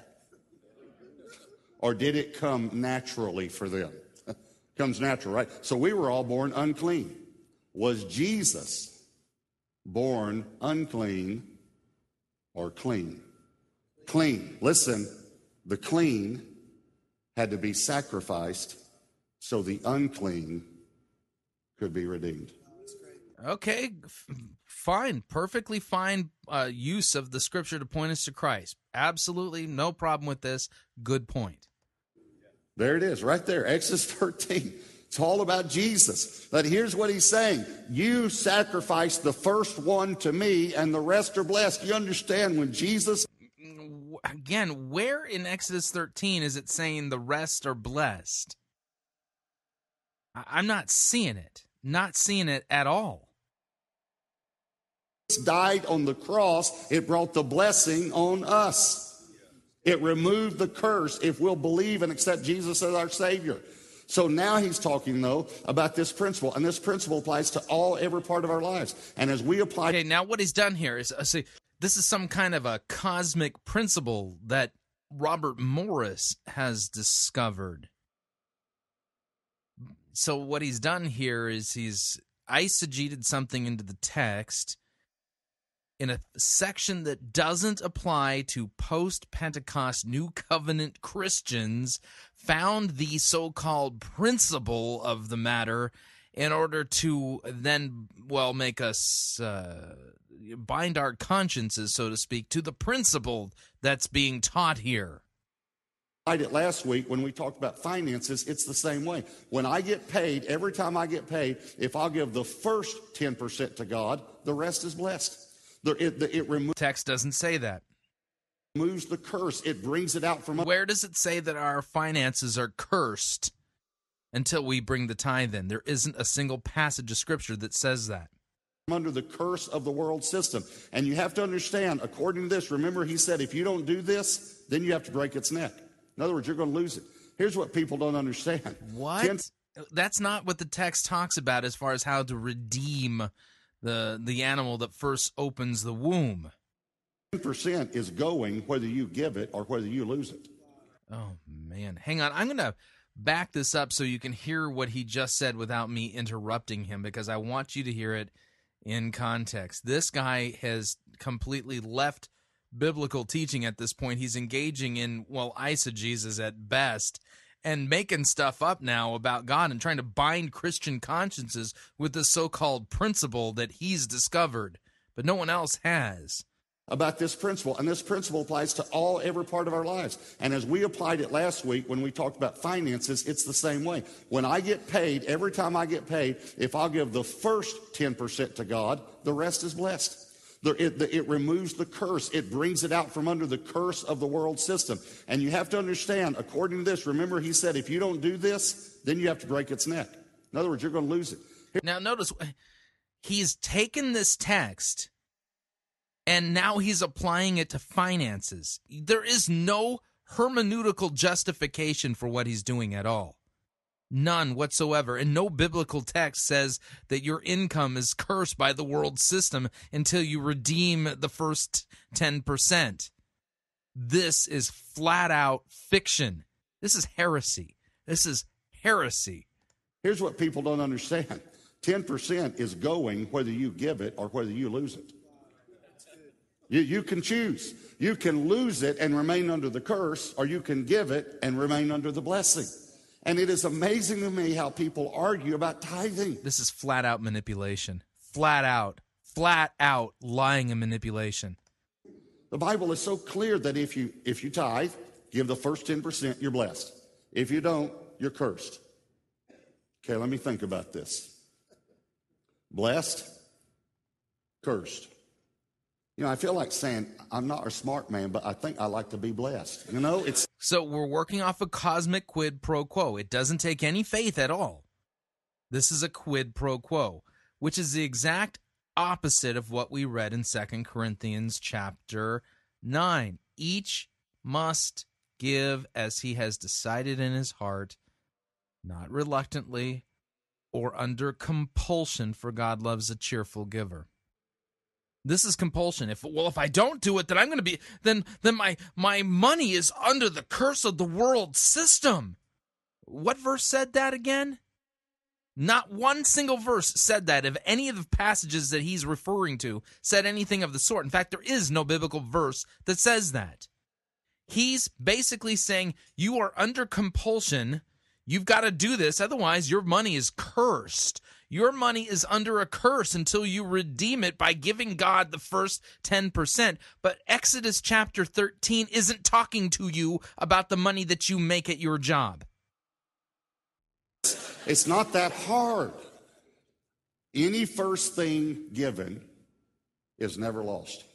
Any first thing. But this text doesn't say that. It's not any first thing. This is a specific first thing. Any first thing not given is always lost. It's all through Scripture. It doesn't say that. Scripture. Are we going to put God first or not? Do you realize every time you get paid, you take a test? Oh, man. The test is, whom are you going to honor for your paycheck? This is all law. And the first part that leaves is whom you honor. The first part, the first portion. And the first portion is the redemptive portion. The first portion has... No, it doesn't say this. This text does not say the first portion of your income is a redemptive portion that releases the rest of your money under the curse. This text doesn't say that at all. You are lying, Robert. There's a blessing on it that if you give it to God, you're able to redeem the rest of your finances. All right, so that's number one. The firstborn must be sacrificed or redeemed. Here's number two.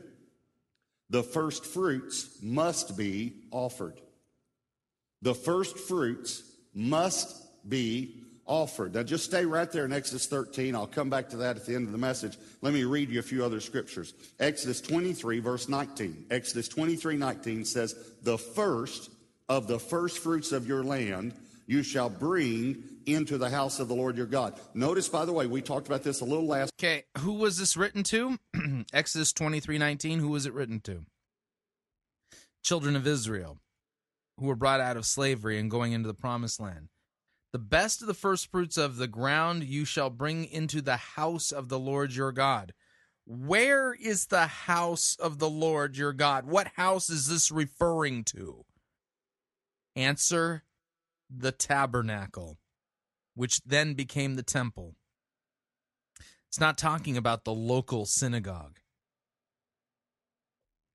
He said, he didn't say you shall give them. He said you shall bring them. And where did he say to bring them? Into the house of the Lord. The tithe goes to the church. It doesn't go. No, you are engaging in hermeneutical. This is a hermeneutical felony. That's what this is. In fact, it's all law. So I'm sorry, Robert. I'm going to have to bring you in for hermeneutical felony. Good night. You don't divide your tithe. Unbelievable. This is an abomination. God. Notice, by the way, we talked about this a little last week. He didn't say you shall give them. He said you shall bring them. And where did he say to bring them? Into the house of the Lord. The tithe. This is not synonymous with the church. It's the tabernacle, and this is the children of Israel bringing it to the tabernacle. The first fruits, according to Numbers 18, were then given to the Levitical priesthood as their due for their services to the Lord, because they didn't receive a physical land inheritance in the promised land. It goes to the church. It doesn't go, you don't divide your tithe, doesn't go to the university, doesn't go to the Christian school, doesn't go to a television ministry. Listen to me very carefully. You bring it into the house of the Lord. You can't give it because it doesn't belong to you, and you can't designate it. You can't say, I want 5%. Oh, man. You can't designate it either.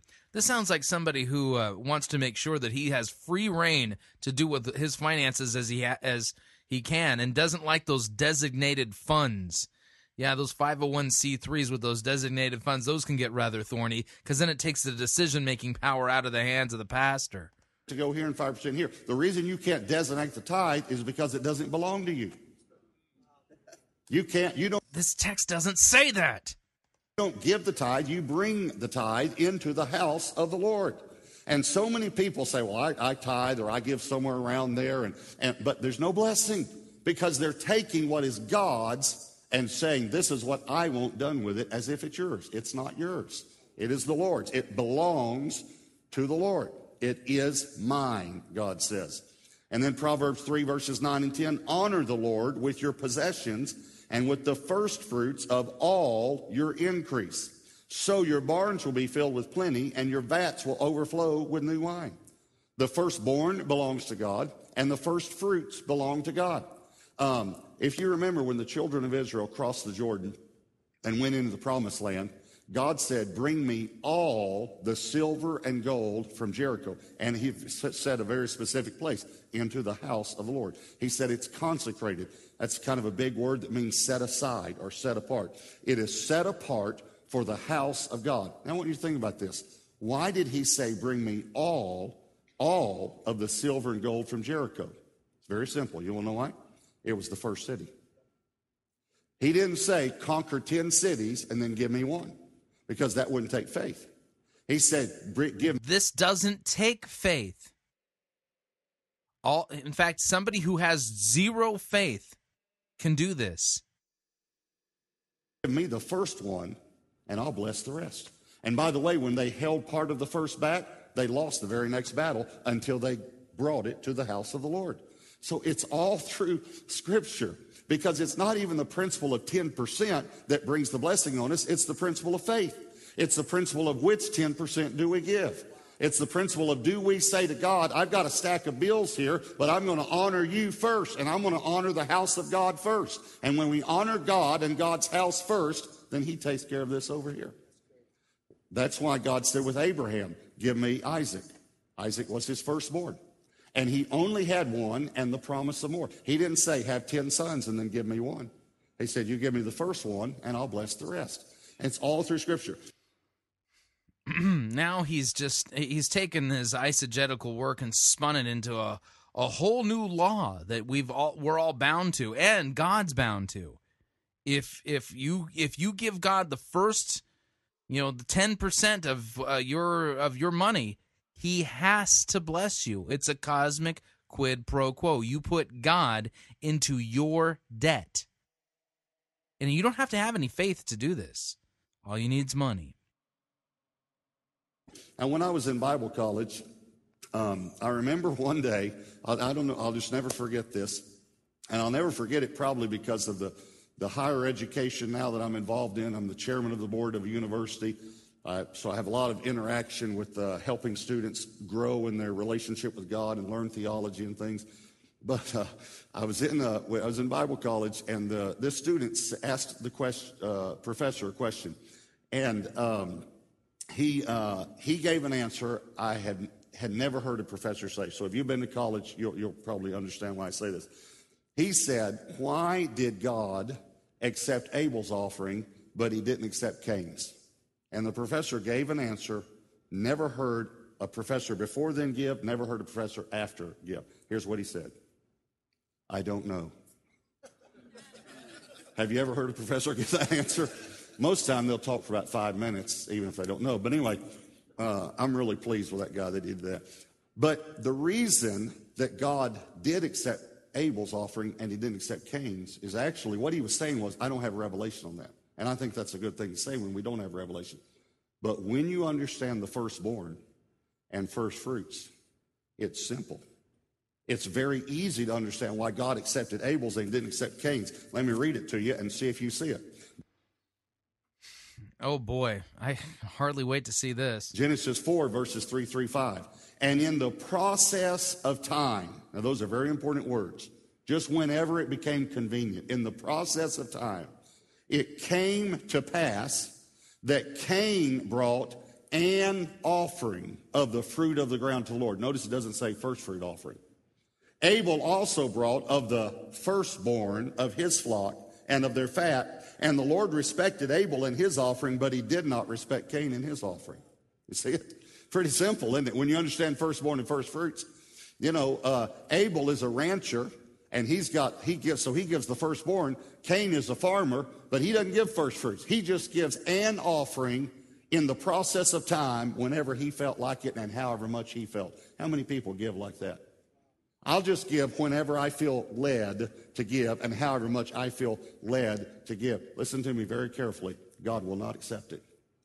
Wow, God's not going to accept it. By the way, that's quite a stretch there, because here's the deal. It's clear from the text that Abel had faith. Jesus himself says of Abel that he's righteous. Was it because he wasn't a sinner or because he kept the law perfectly? No, because he had faith in the coming Messiah.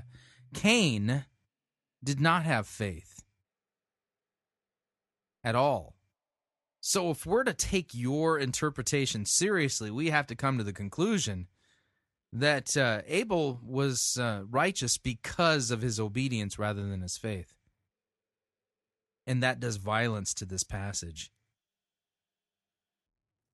As a matter of fact, God cannot accept an offering that's not first.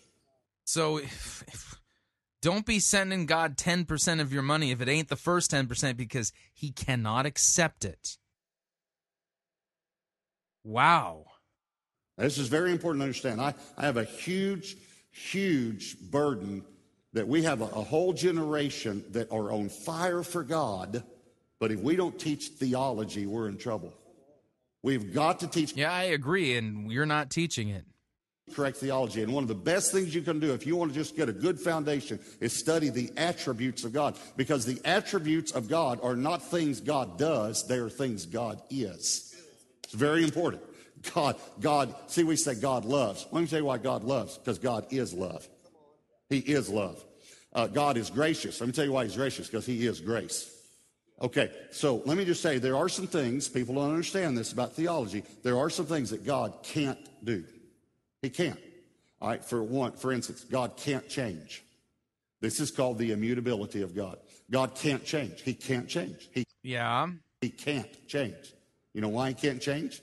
Because if he could change, he could get better. And God can't get better because he's best. God's perfect. God can't change because if he could change, he can't change because he's perfect. So God can't change. He can't change. He can't change. Let me tell you something else God can't do. Now this one will shock you. God can't think the way we think. God can't think the way we think. This is the omniscience of God, because God knows everything. Let me just hopefully blow your minds for a minute. God knows everything at the same time. You know why God can't think the way we think? Because we think to figure things out. God's already got it all figured out. Yeah. Hey, listen, let me say it another way. Nothing has ever occurred to God. God Okay.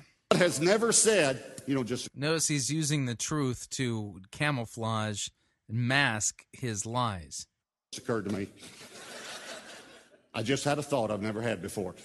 God's never done that because of his omniscience. He knows everything at the same time. Are you following me? And when I said a moment ago, God can't think the way we think, and I kind of paused there, I'm sure you thought of a scripture and thought, oh, wait, I know a scripture about the thoughts of God. That scripture actually proves this theological point. Here's what God said, my thoughts are not your thoughts. I don't think like you. As the heavens are above the earth, my thoughts are above your thoughts. He doesn't think the way. So God can't think the way we think. And one other thing I want to tell you God can't do, God can't accept second place. He can't. That's his preeminence. The preeminence of God is that he's above all, higher than all, before all, and first of all. God will never be second. He'll never be second. I'm telling you, God doesn't accept second place offerings. So, I mean, if you don't give him the first 10%, God ain't going to accept it, and your money is still under the curse of the world system.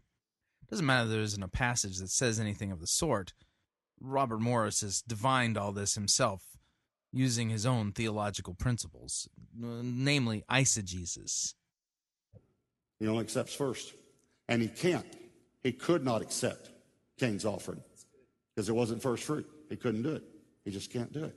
Let me give you an illustration. If God plays 18 holes of golf, his score will be 18. Because I'm telling you, if God hits the ball, it's going in the hole.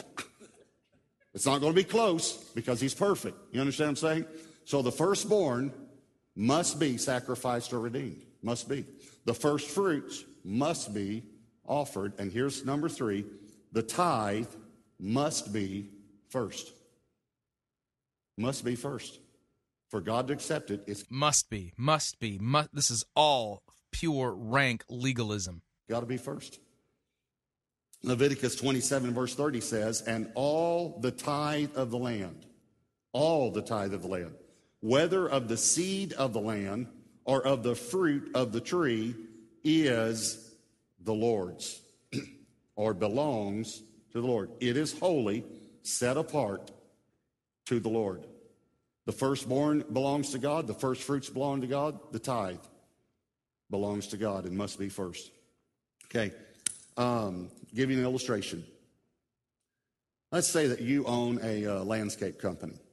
And I say, hey, I'd like for you to come and put some shrubs and plants and grass and things in at my house. And and how much will it be? And so you say, well, this is the way I'd like to do it. This is all of my expenses. This is what everything will cost me. This will be all my labor to install it. And then my profit will be $1,000. And is that agreeable? I say, yes, that's agreeable. So I pay all your expenses, all this, and then your profit, which would be your increase or your income, $1,000. So then I give you, after paying all of that, I give you 10 $100 bills, all right?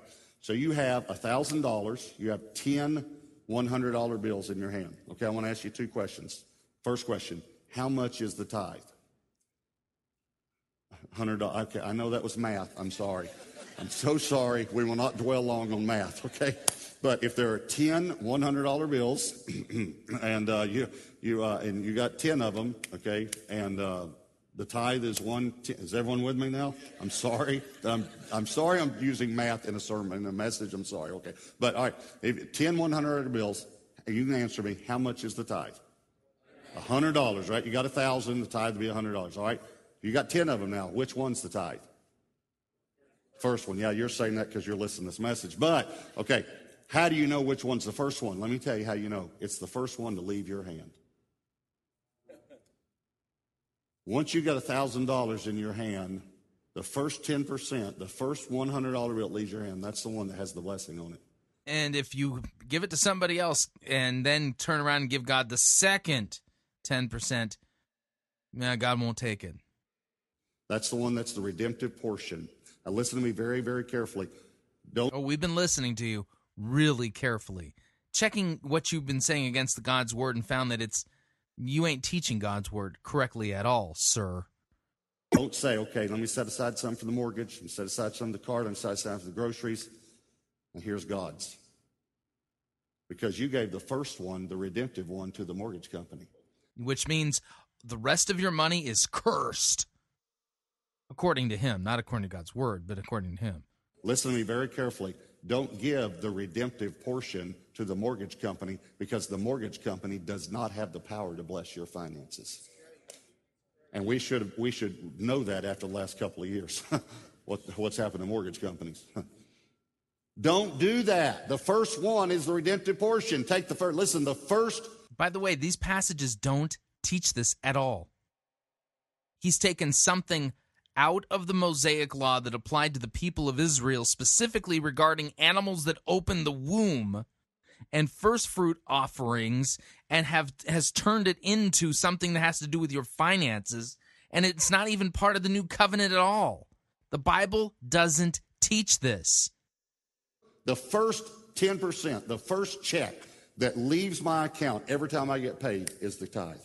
Every time. I get paid on the 15th and the 30th. And I go in on the 15th and the 30th and having my quiet time, and I do it online now, and I send immediately the first one, or if I'm writing a check, the first check that leaves my account. Listen, it goes to the church. That's the one with redemptive portion. I'll make a statement. I can tell you who's first in your life if you let me see your check register. And you can look at my check register, and you'll see deposit, tithe, deposit, tithe. Then all the bills, deposit, tithe, bill. Actually, this doesn't prove that God is first. It proves that you're first. Because you believe that you have to redeem the rest of your money so that you can be blessed. So in reality, even though you're saying that you can prove that God is first in your life, actually what you've proven is that you're first. Because you supposedly believe that by doing this, you put God into your debt, and he has to bless you, has to bless the rest of your money. It actually proves that you're first in your life. Deposit, tithe. The first thing that leaves my account every time money comes in is the tithe, because that's the redemptive portion. Now, let me just say this. I'm not legalistic about it, and God is not. Really, this is just doublespeak at this point. No, sir, you are very legalistic. Remember, God can't bless the second best or the second tenth. He will only bless the first. You said that. You said your money is under a curse and it has to be redeemed, and it can only be redeemed by the first 10%, even though the Bible doesn't say that at all anywhere. Not legalistic. Did you know that? I know so many people think God's legalistic. People don't understand. You know, there are two reasons God gave the law.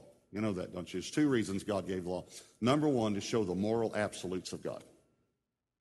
I thought you said you were a theologian. There's three uses of the law. First use is the use used by the government, the use that keeps us from beating up on each other and stealing each other's stuff. That's the first use of the law. It's a curb against evil and sin in the world.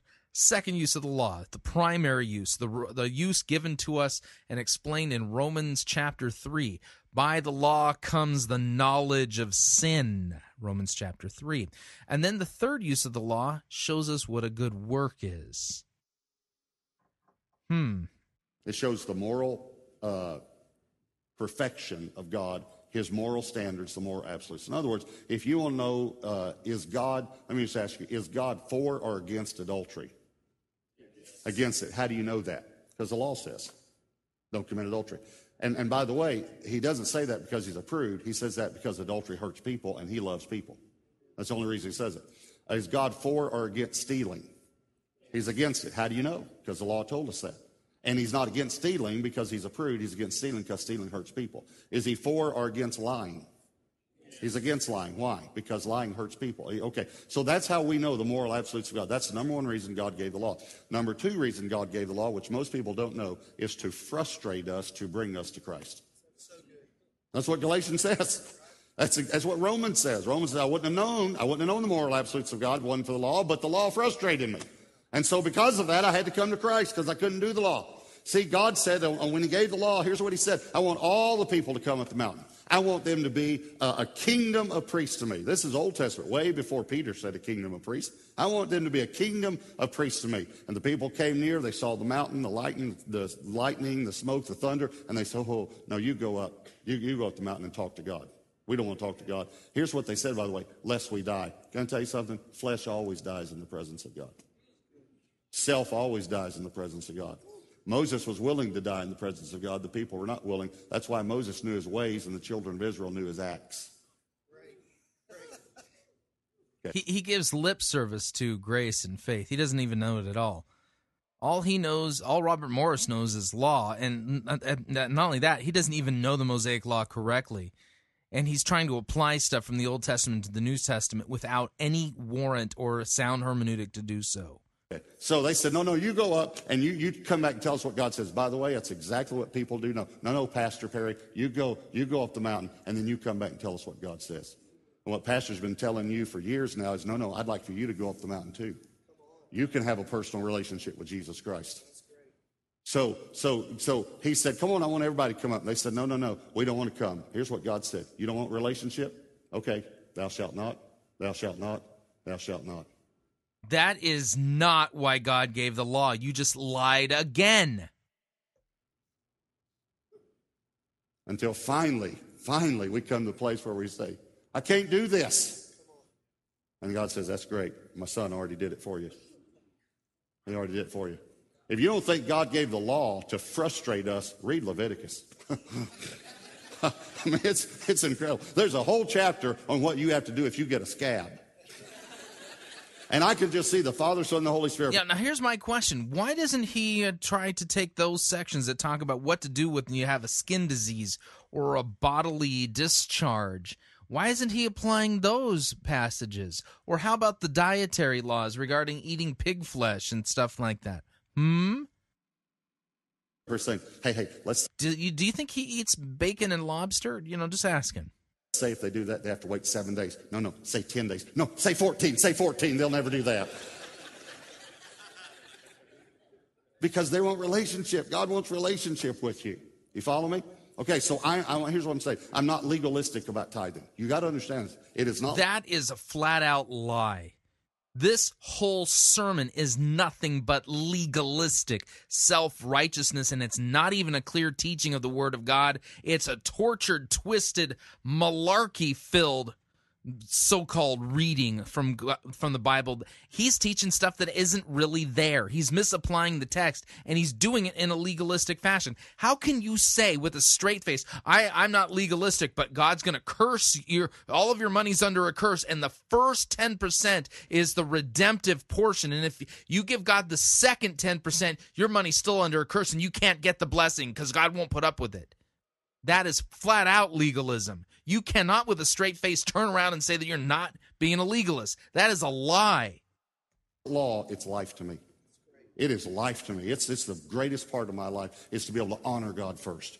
I love honoring God first with my life. I love honoring God first with my finances. So I'm not legalistic. In other words, if I get the checkbook and on the day I get paid and I notice that Debbie went to the grocery store, I don't say, oh, that's great, honey, we're cursed now. You should. Because, I mean, where in the Bible does it say it's okay if your wife accidentally spends the first 10% on groceries? I mean, when I read the Mosaic Law, there is no slack cut to people at all.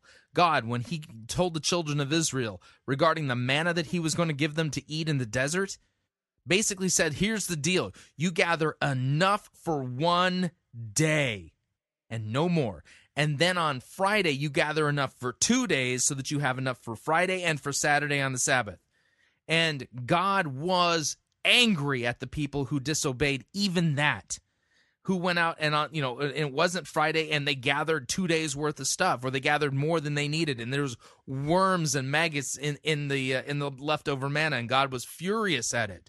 And then on Saturday, people went out to go gather manna, and it's the Sabbath, and they're not supposed to do it. God was again mad at that. Then you think about the sons of Aaron, who offered unauthorized fire to God, and God killed them. So here you're sitting there saying, oh, well, I'm not legalistic about this, so it doesn't really matter if my wife spends the first 10% on groceries, because, I'm not legalistic about it.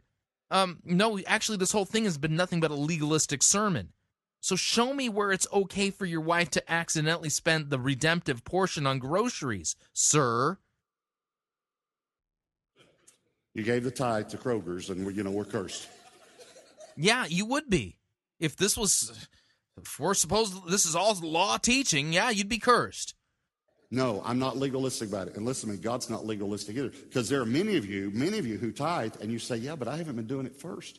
Are you saying God didn't accept it? No. To him who knows to do right and does it not, it is sin. Listen, So you didn't know. Oh, because you didn't know that you were doing it wrong then. Here's some comforting words. Listen. You were operating in the light that you had. You're giving 10%. You say, well, I didn't know to give it first. That's okay. God accepted it. But now you know. But now you know. And you're not legalistic. Now, maniacal laugh. Now you know that you put it first, that you give it first. And it's all through Scripture that the firstborn, first fruits, first principles, everything in Scripture, everything we do belongs to God first. Let me read you a scripture. 1 Corinthians 16, verses 1 and 2. Now concerning the collection for the saints, as I have given orders, not suggestions, by the way, orders to the churches of Galatia, so you must do also. I want to stop in a moment, and I want you to fill in the word, all right? Verse 2, on the what day of the week? First day of the week. Let each one of you lay something aside, storing up as he may prosper, that there be no collections when I come. Okay, let me help you out here. Christians, what day of the week did first century Christians gather for worship? Was it the first day of the week, the second day of the week, the third day, fourth day, fifth day, sixth day, or the seventh? By the way, the Jewish way of keeping track of the days, Sunday was the first day of the week. Saturday, the Sabbath, was the seventh day of the week. What day of the week did Christians gather for worship? Answer, the same day that Jesus rose from the dead. Did Jesus rise on the Sabbath, which was Saturday, or did he rise from the grave on the first day of the week, which was Sunday? Answer, it was Sunday. This passage, 1 Corinthians 16, isn't teaching anything about first principles. It just says this, now concerning the collection for the saints, as I directed the churches of Galatia, so you are also to do. On the first day of every week, each of you is to put aside something and store it up that he may prosper, so that there will be no collecting when I come. This was basically talking about taking a collection on Sunday, the day that Christians gathered for worship, the first day of the week. Okay, here's what he's saying. I want you to put God first. And this says, storing up as he may prosper. One version says, in direct proportion to the amount you earn. Now, I don't know why God chose 10%, but I think I know why he chose a percentage. None of these passages talk about tithing. And that is so everybody could do it. Doesn't matter if you make $30,000 a year or $300,000 a year. It's the same. It's a penny on every dime. That's all God's asking for. He's saying, on every dime you get, would you just give me the first penny? And I'll bless the other 9. Did you know that 90% with God's blessing goes farther than 100% without? So everybody can do it. By the way, this is why some people that make less actually give more than wealthy people, because it's on a percentage basis with God. This is why the widow gave more than all the wealthy people. Jesus said this woman gave more than everybody else. She only gave 2 mites, which was actually 1 cent. The mites were the Jewish penny, and 2 of those made up the Roman penny. So that she gave 1 penny. Because she gave 2 half cents is what she gave. So it's just amazing. Go back to Exodus 13. Let's pick up where we left off. Again, Exodus 13 says nothing about tithing. He is totally mangling God's word and misapplying it. This is total money manipulation. And then I'm finished, all right? Exodus 13, verse 14. So it shall be, now remember, this is talking about sacrificing the firstborn. So it shall be when your son asks you in time to come, saying, what is this? In other words, why are you killing this animal? That you shall say to him, by strength of hand the Lord brought us out of Egypt, out of the house of bondage. And it came to pass when Pharaoh was stubborn about letting us go, that the Lord killed all the firstborn in the land of Egypt, both the firstborn of man and the firstborn of beast. Therefore I sacrifice to the Lord all males that open the womb, but all the firstborn of my sons I redeem. Okay, here's what he said. He said, now listen, there's going to come a day that your son is going to get older, and he's going to ask you why you kill these animals. And I want to give you the answer for it. Now I want you to think about this. A little boy runs in the house, Dad, the sheep's having a lamb. Oh, great. So family runs out to the barn, you know. Oh, miracle of new life, yay. And the dad grabs the lamb, goes over, cuts the neck, kills it. That's not how you're supposed to do this. Read Numbers 18. At a month old, they get redeemed at the tabernacle or the temple. And the son watches this. Of course, you know what he's thinking. Don't mess with Dad. So, okay, that apparently that lamb did something wrong, but I'm not doing anything wrong. Okay, so then he said, one day your son's going to get older, and he's going to notice every time firstborn, you just kill it, every time. So one day, the son, you know, he's a little older, and he's going to say, Dad, we need to talk. You developed, you have a bad habit, and you might not even know you do this, Dad, you know, but we're in the ranching business. You know, and every time a sheep has a lamb, that's first one, again, Dad, you might not even be aware that you're doing this, but you kill it. And it's cutting into our profits, Dad.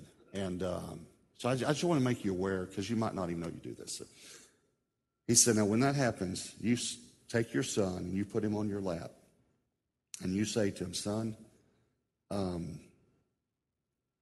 Dad needs to tell you something that you don't know. We weren't always in the ranching business. As a matter of fact, we used to be slaves. We didn't have any sheep. We didn't have any land. We had nothing.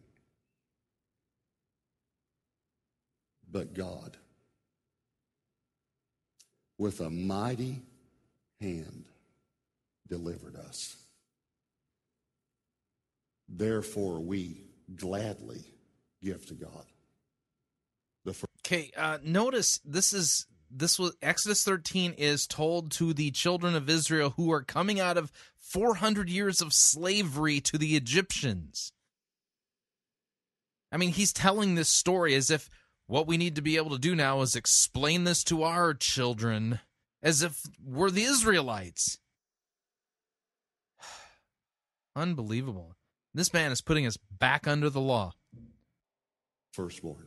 Now, here's this way back in Exodus. I've had this happen with all three of my kids. And I remember the first one. Really? Serious? The most. I was in my office and I was paying the bills. And I was writing checks. I'd written the tithe check, set it over the side, and then I was writing the bills. I wrote it first and set it over. By the way, for you younger people, we used to have these pieces of paper called check. All right, anyway, so this is back when you used check. So I'm writing the check, put the tithe check over, and now I'm paying the bills. Okay, I've given that to God first, and on Sunday I'm going to take it to church. But I've already done that first. I'm doing this. My son came in. He's old enough now to kind of know numbers and all. And he looked at the tithe check. Now, a tithe check to a kid looks like $1 gazillion, you know, because they give like a quarter, you know. And so he looked at that and he said, Dad, why do you give so much money to the church? And I remember this scripture. And I put him in my lap and I said to him, son,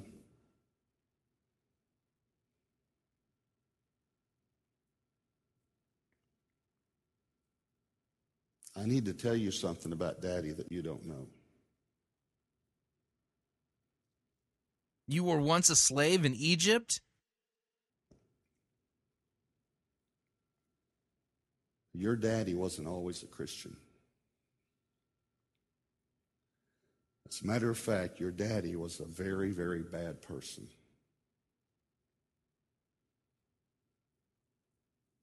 But God, with a mighty hand, delivered your daddy. Therefore, I gladly give to God the first fruits of all of our income. It's not law for me. It's life. But if you don't do it, your finances are cursed. And that's death. I've never gotten over getting saved. I hope you never get over it either. I promise you, if you'll put God first in this area of your life, everything changes. Everything. How come it won't change if I give up eating unclean animals and just go with eating clean animals and fresh fruits and vegetables? Will God bless me then? How come that? How come that doesn't apply? I want you to bow your heads and close your eyes. I just want to ask you, like I did last weekend, what's God saying to you? He's saying to me that you are a complete Bible twister and a money grubber, and that this hermeneutic cannot be supported using sound hermeneutical principles. You are an eisegete and a money manipulator. Just take a moment. It's very important. We come to cue sappy music, all the easier to emotionally manipulate people with. The church and we worship and we hear God's word, but so many times we don't respond. Let's just respond, just in your heart right now. What's God saying to you? And I really, really want to encourage you. Please, please, please. The Bible says, test me. It's the only area you can test God. It's the only area the Bible says you can test Him, and that's in tithing. Test me. Bring the tithe. Don't give. Bring the tithe into my house, the local church, the first 10%, the first fruits. Bring the tithe and see if I will not. Just watch and see. If I will not open the windows of heaven, pour out such a blessing on you, there will not even be room enough to receive it.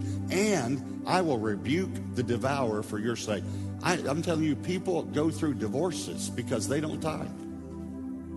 See, your whole marriage can collapse, and you might go through a divorce if you don't tithe, because your money's still under the curse. And well, if your wife is spending cursed money, well, she might leave you.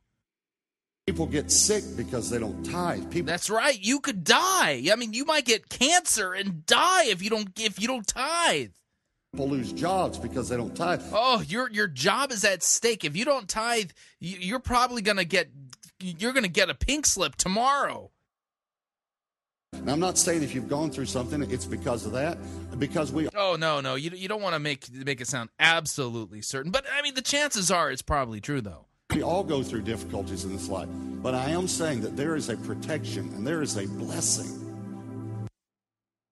Protection. So God's in a protection racket. I mean, isn't this the exact same tactics that the mafia uses? You know, I'm not saying that you're gonna end up swimming with the fishes in the river. With a big piece of cement. Around your feet. I'm not saying that that's going to happen to you, but I am saying, but bad things happen to people that do not be giving us money. You know what I'm saying?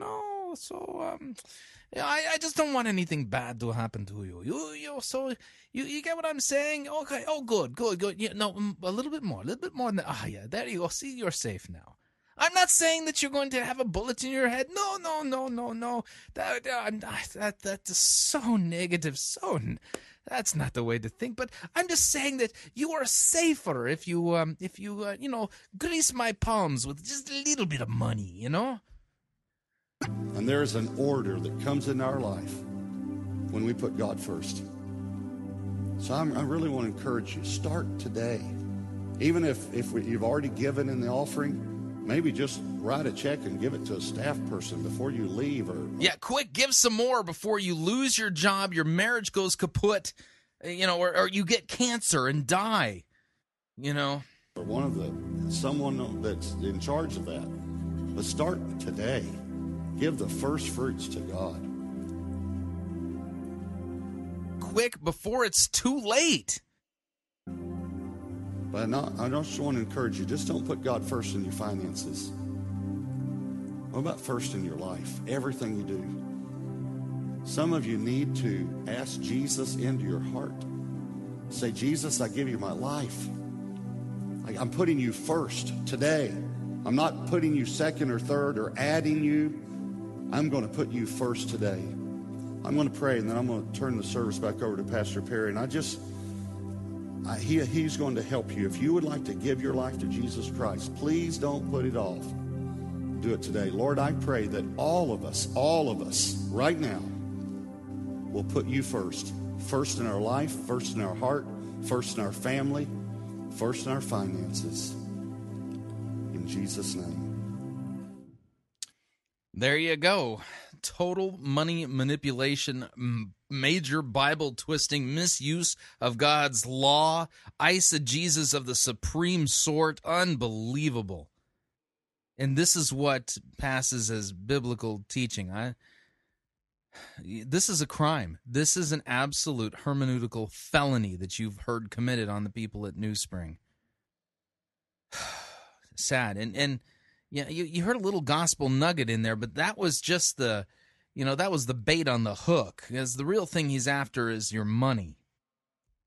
Yeah, Robert Morris, this guy ain't a Bible teacher.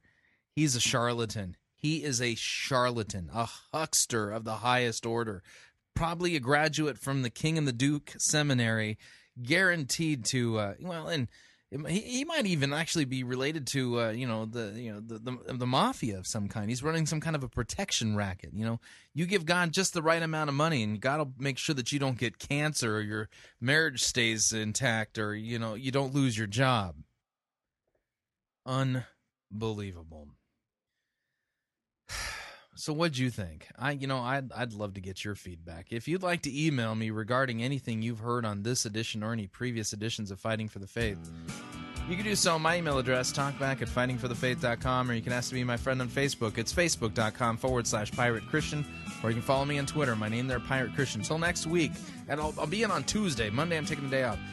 Next week, may God richly bless you in the grace and mercy won by Jesus Christ and his vicarious death on the cross for all of your sins. Amen.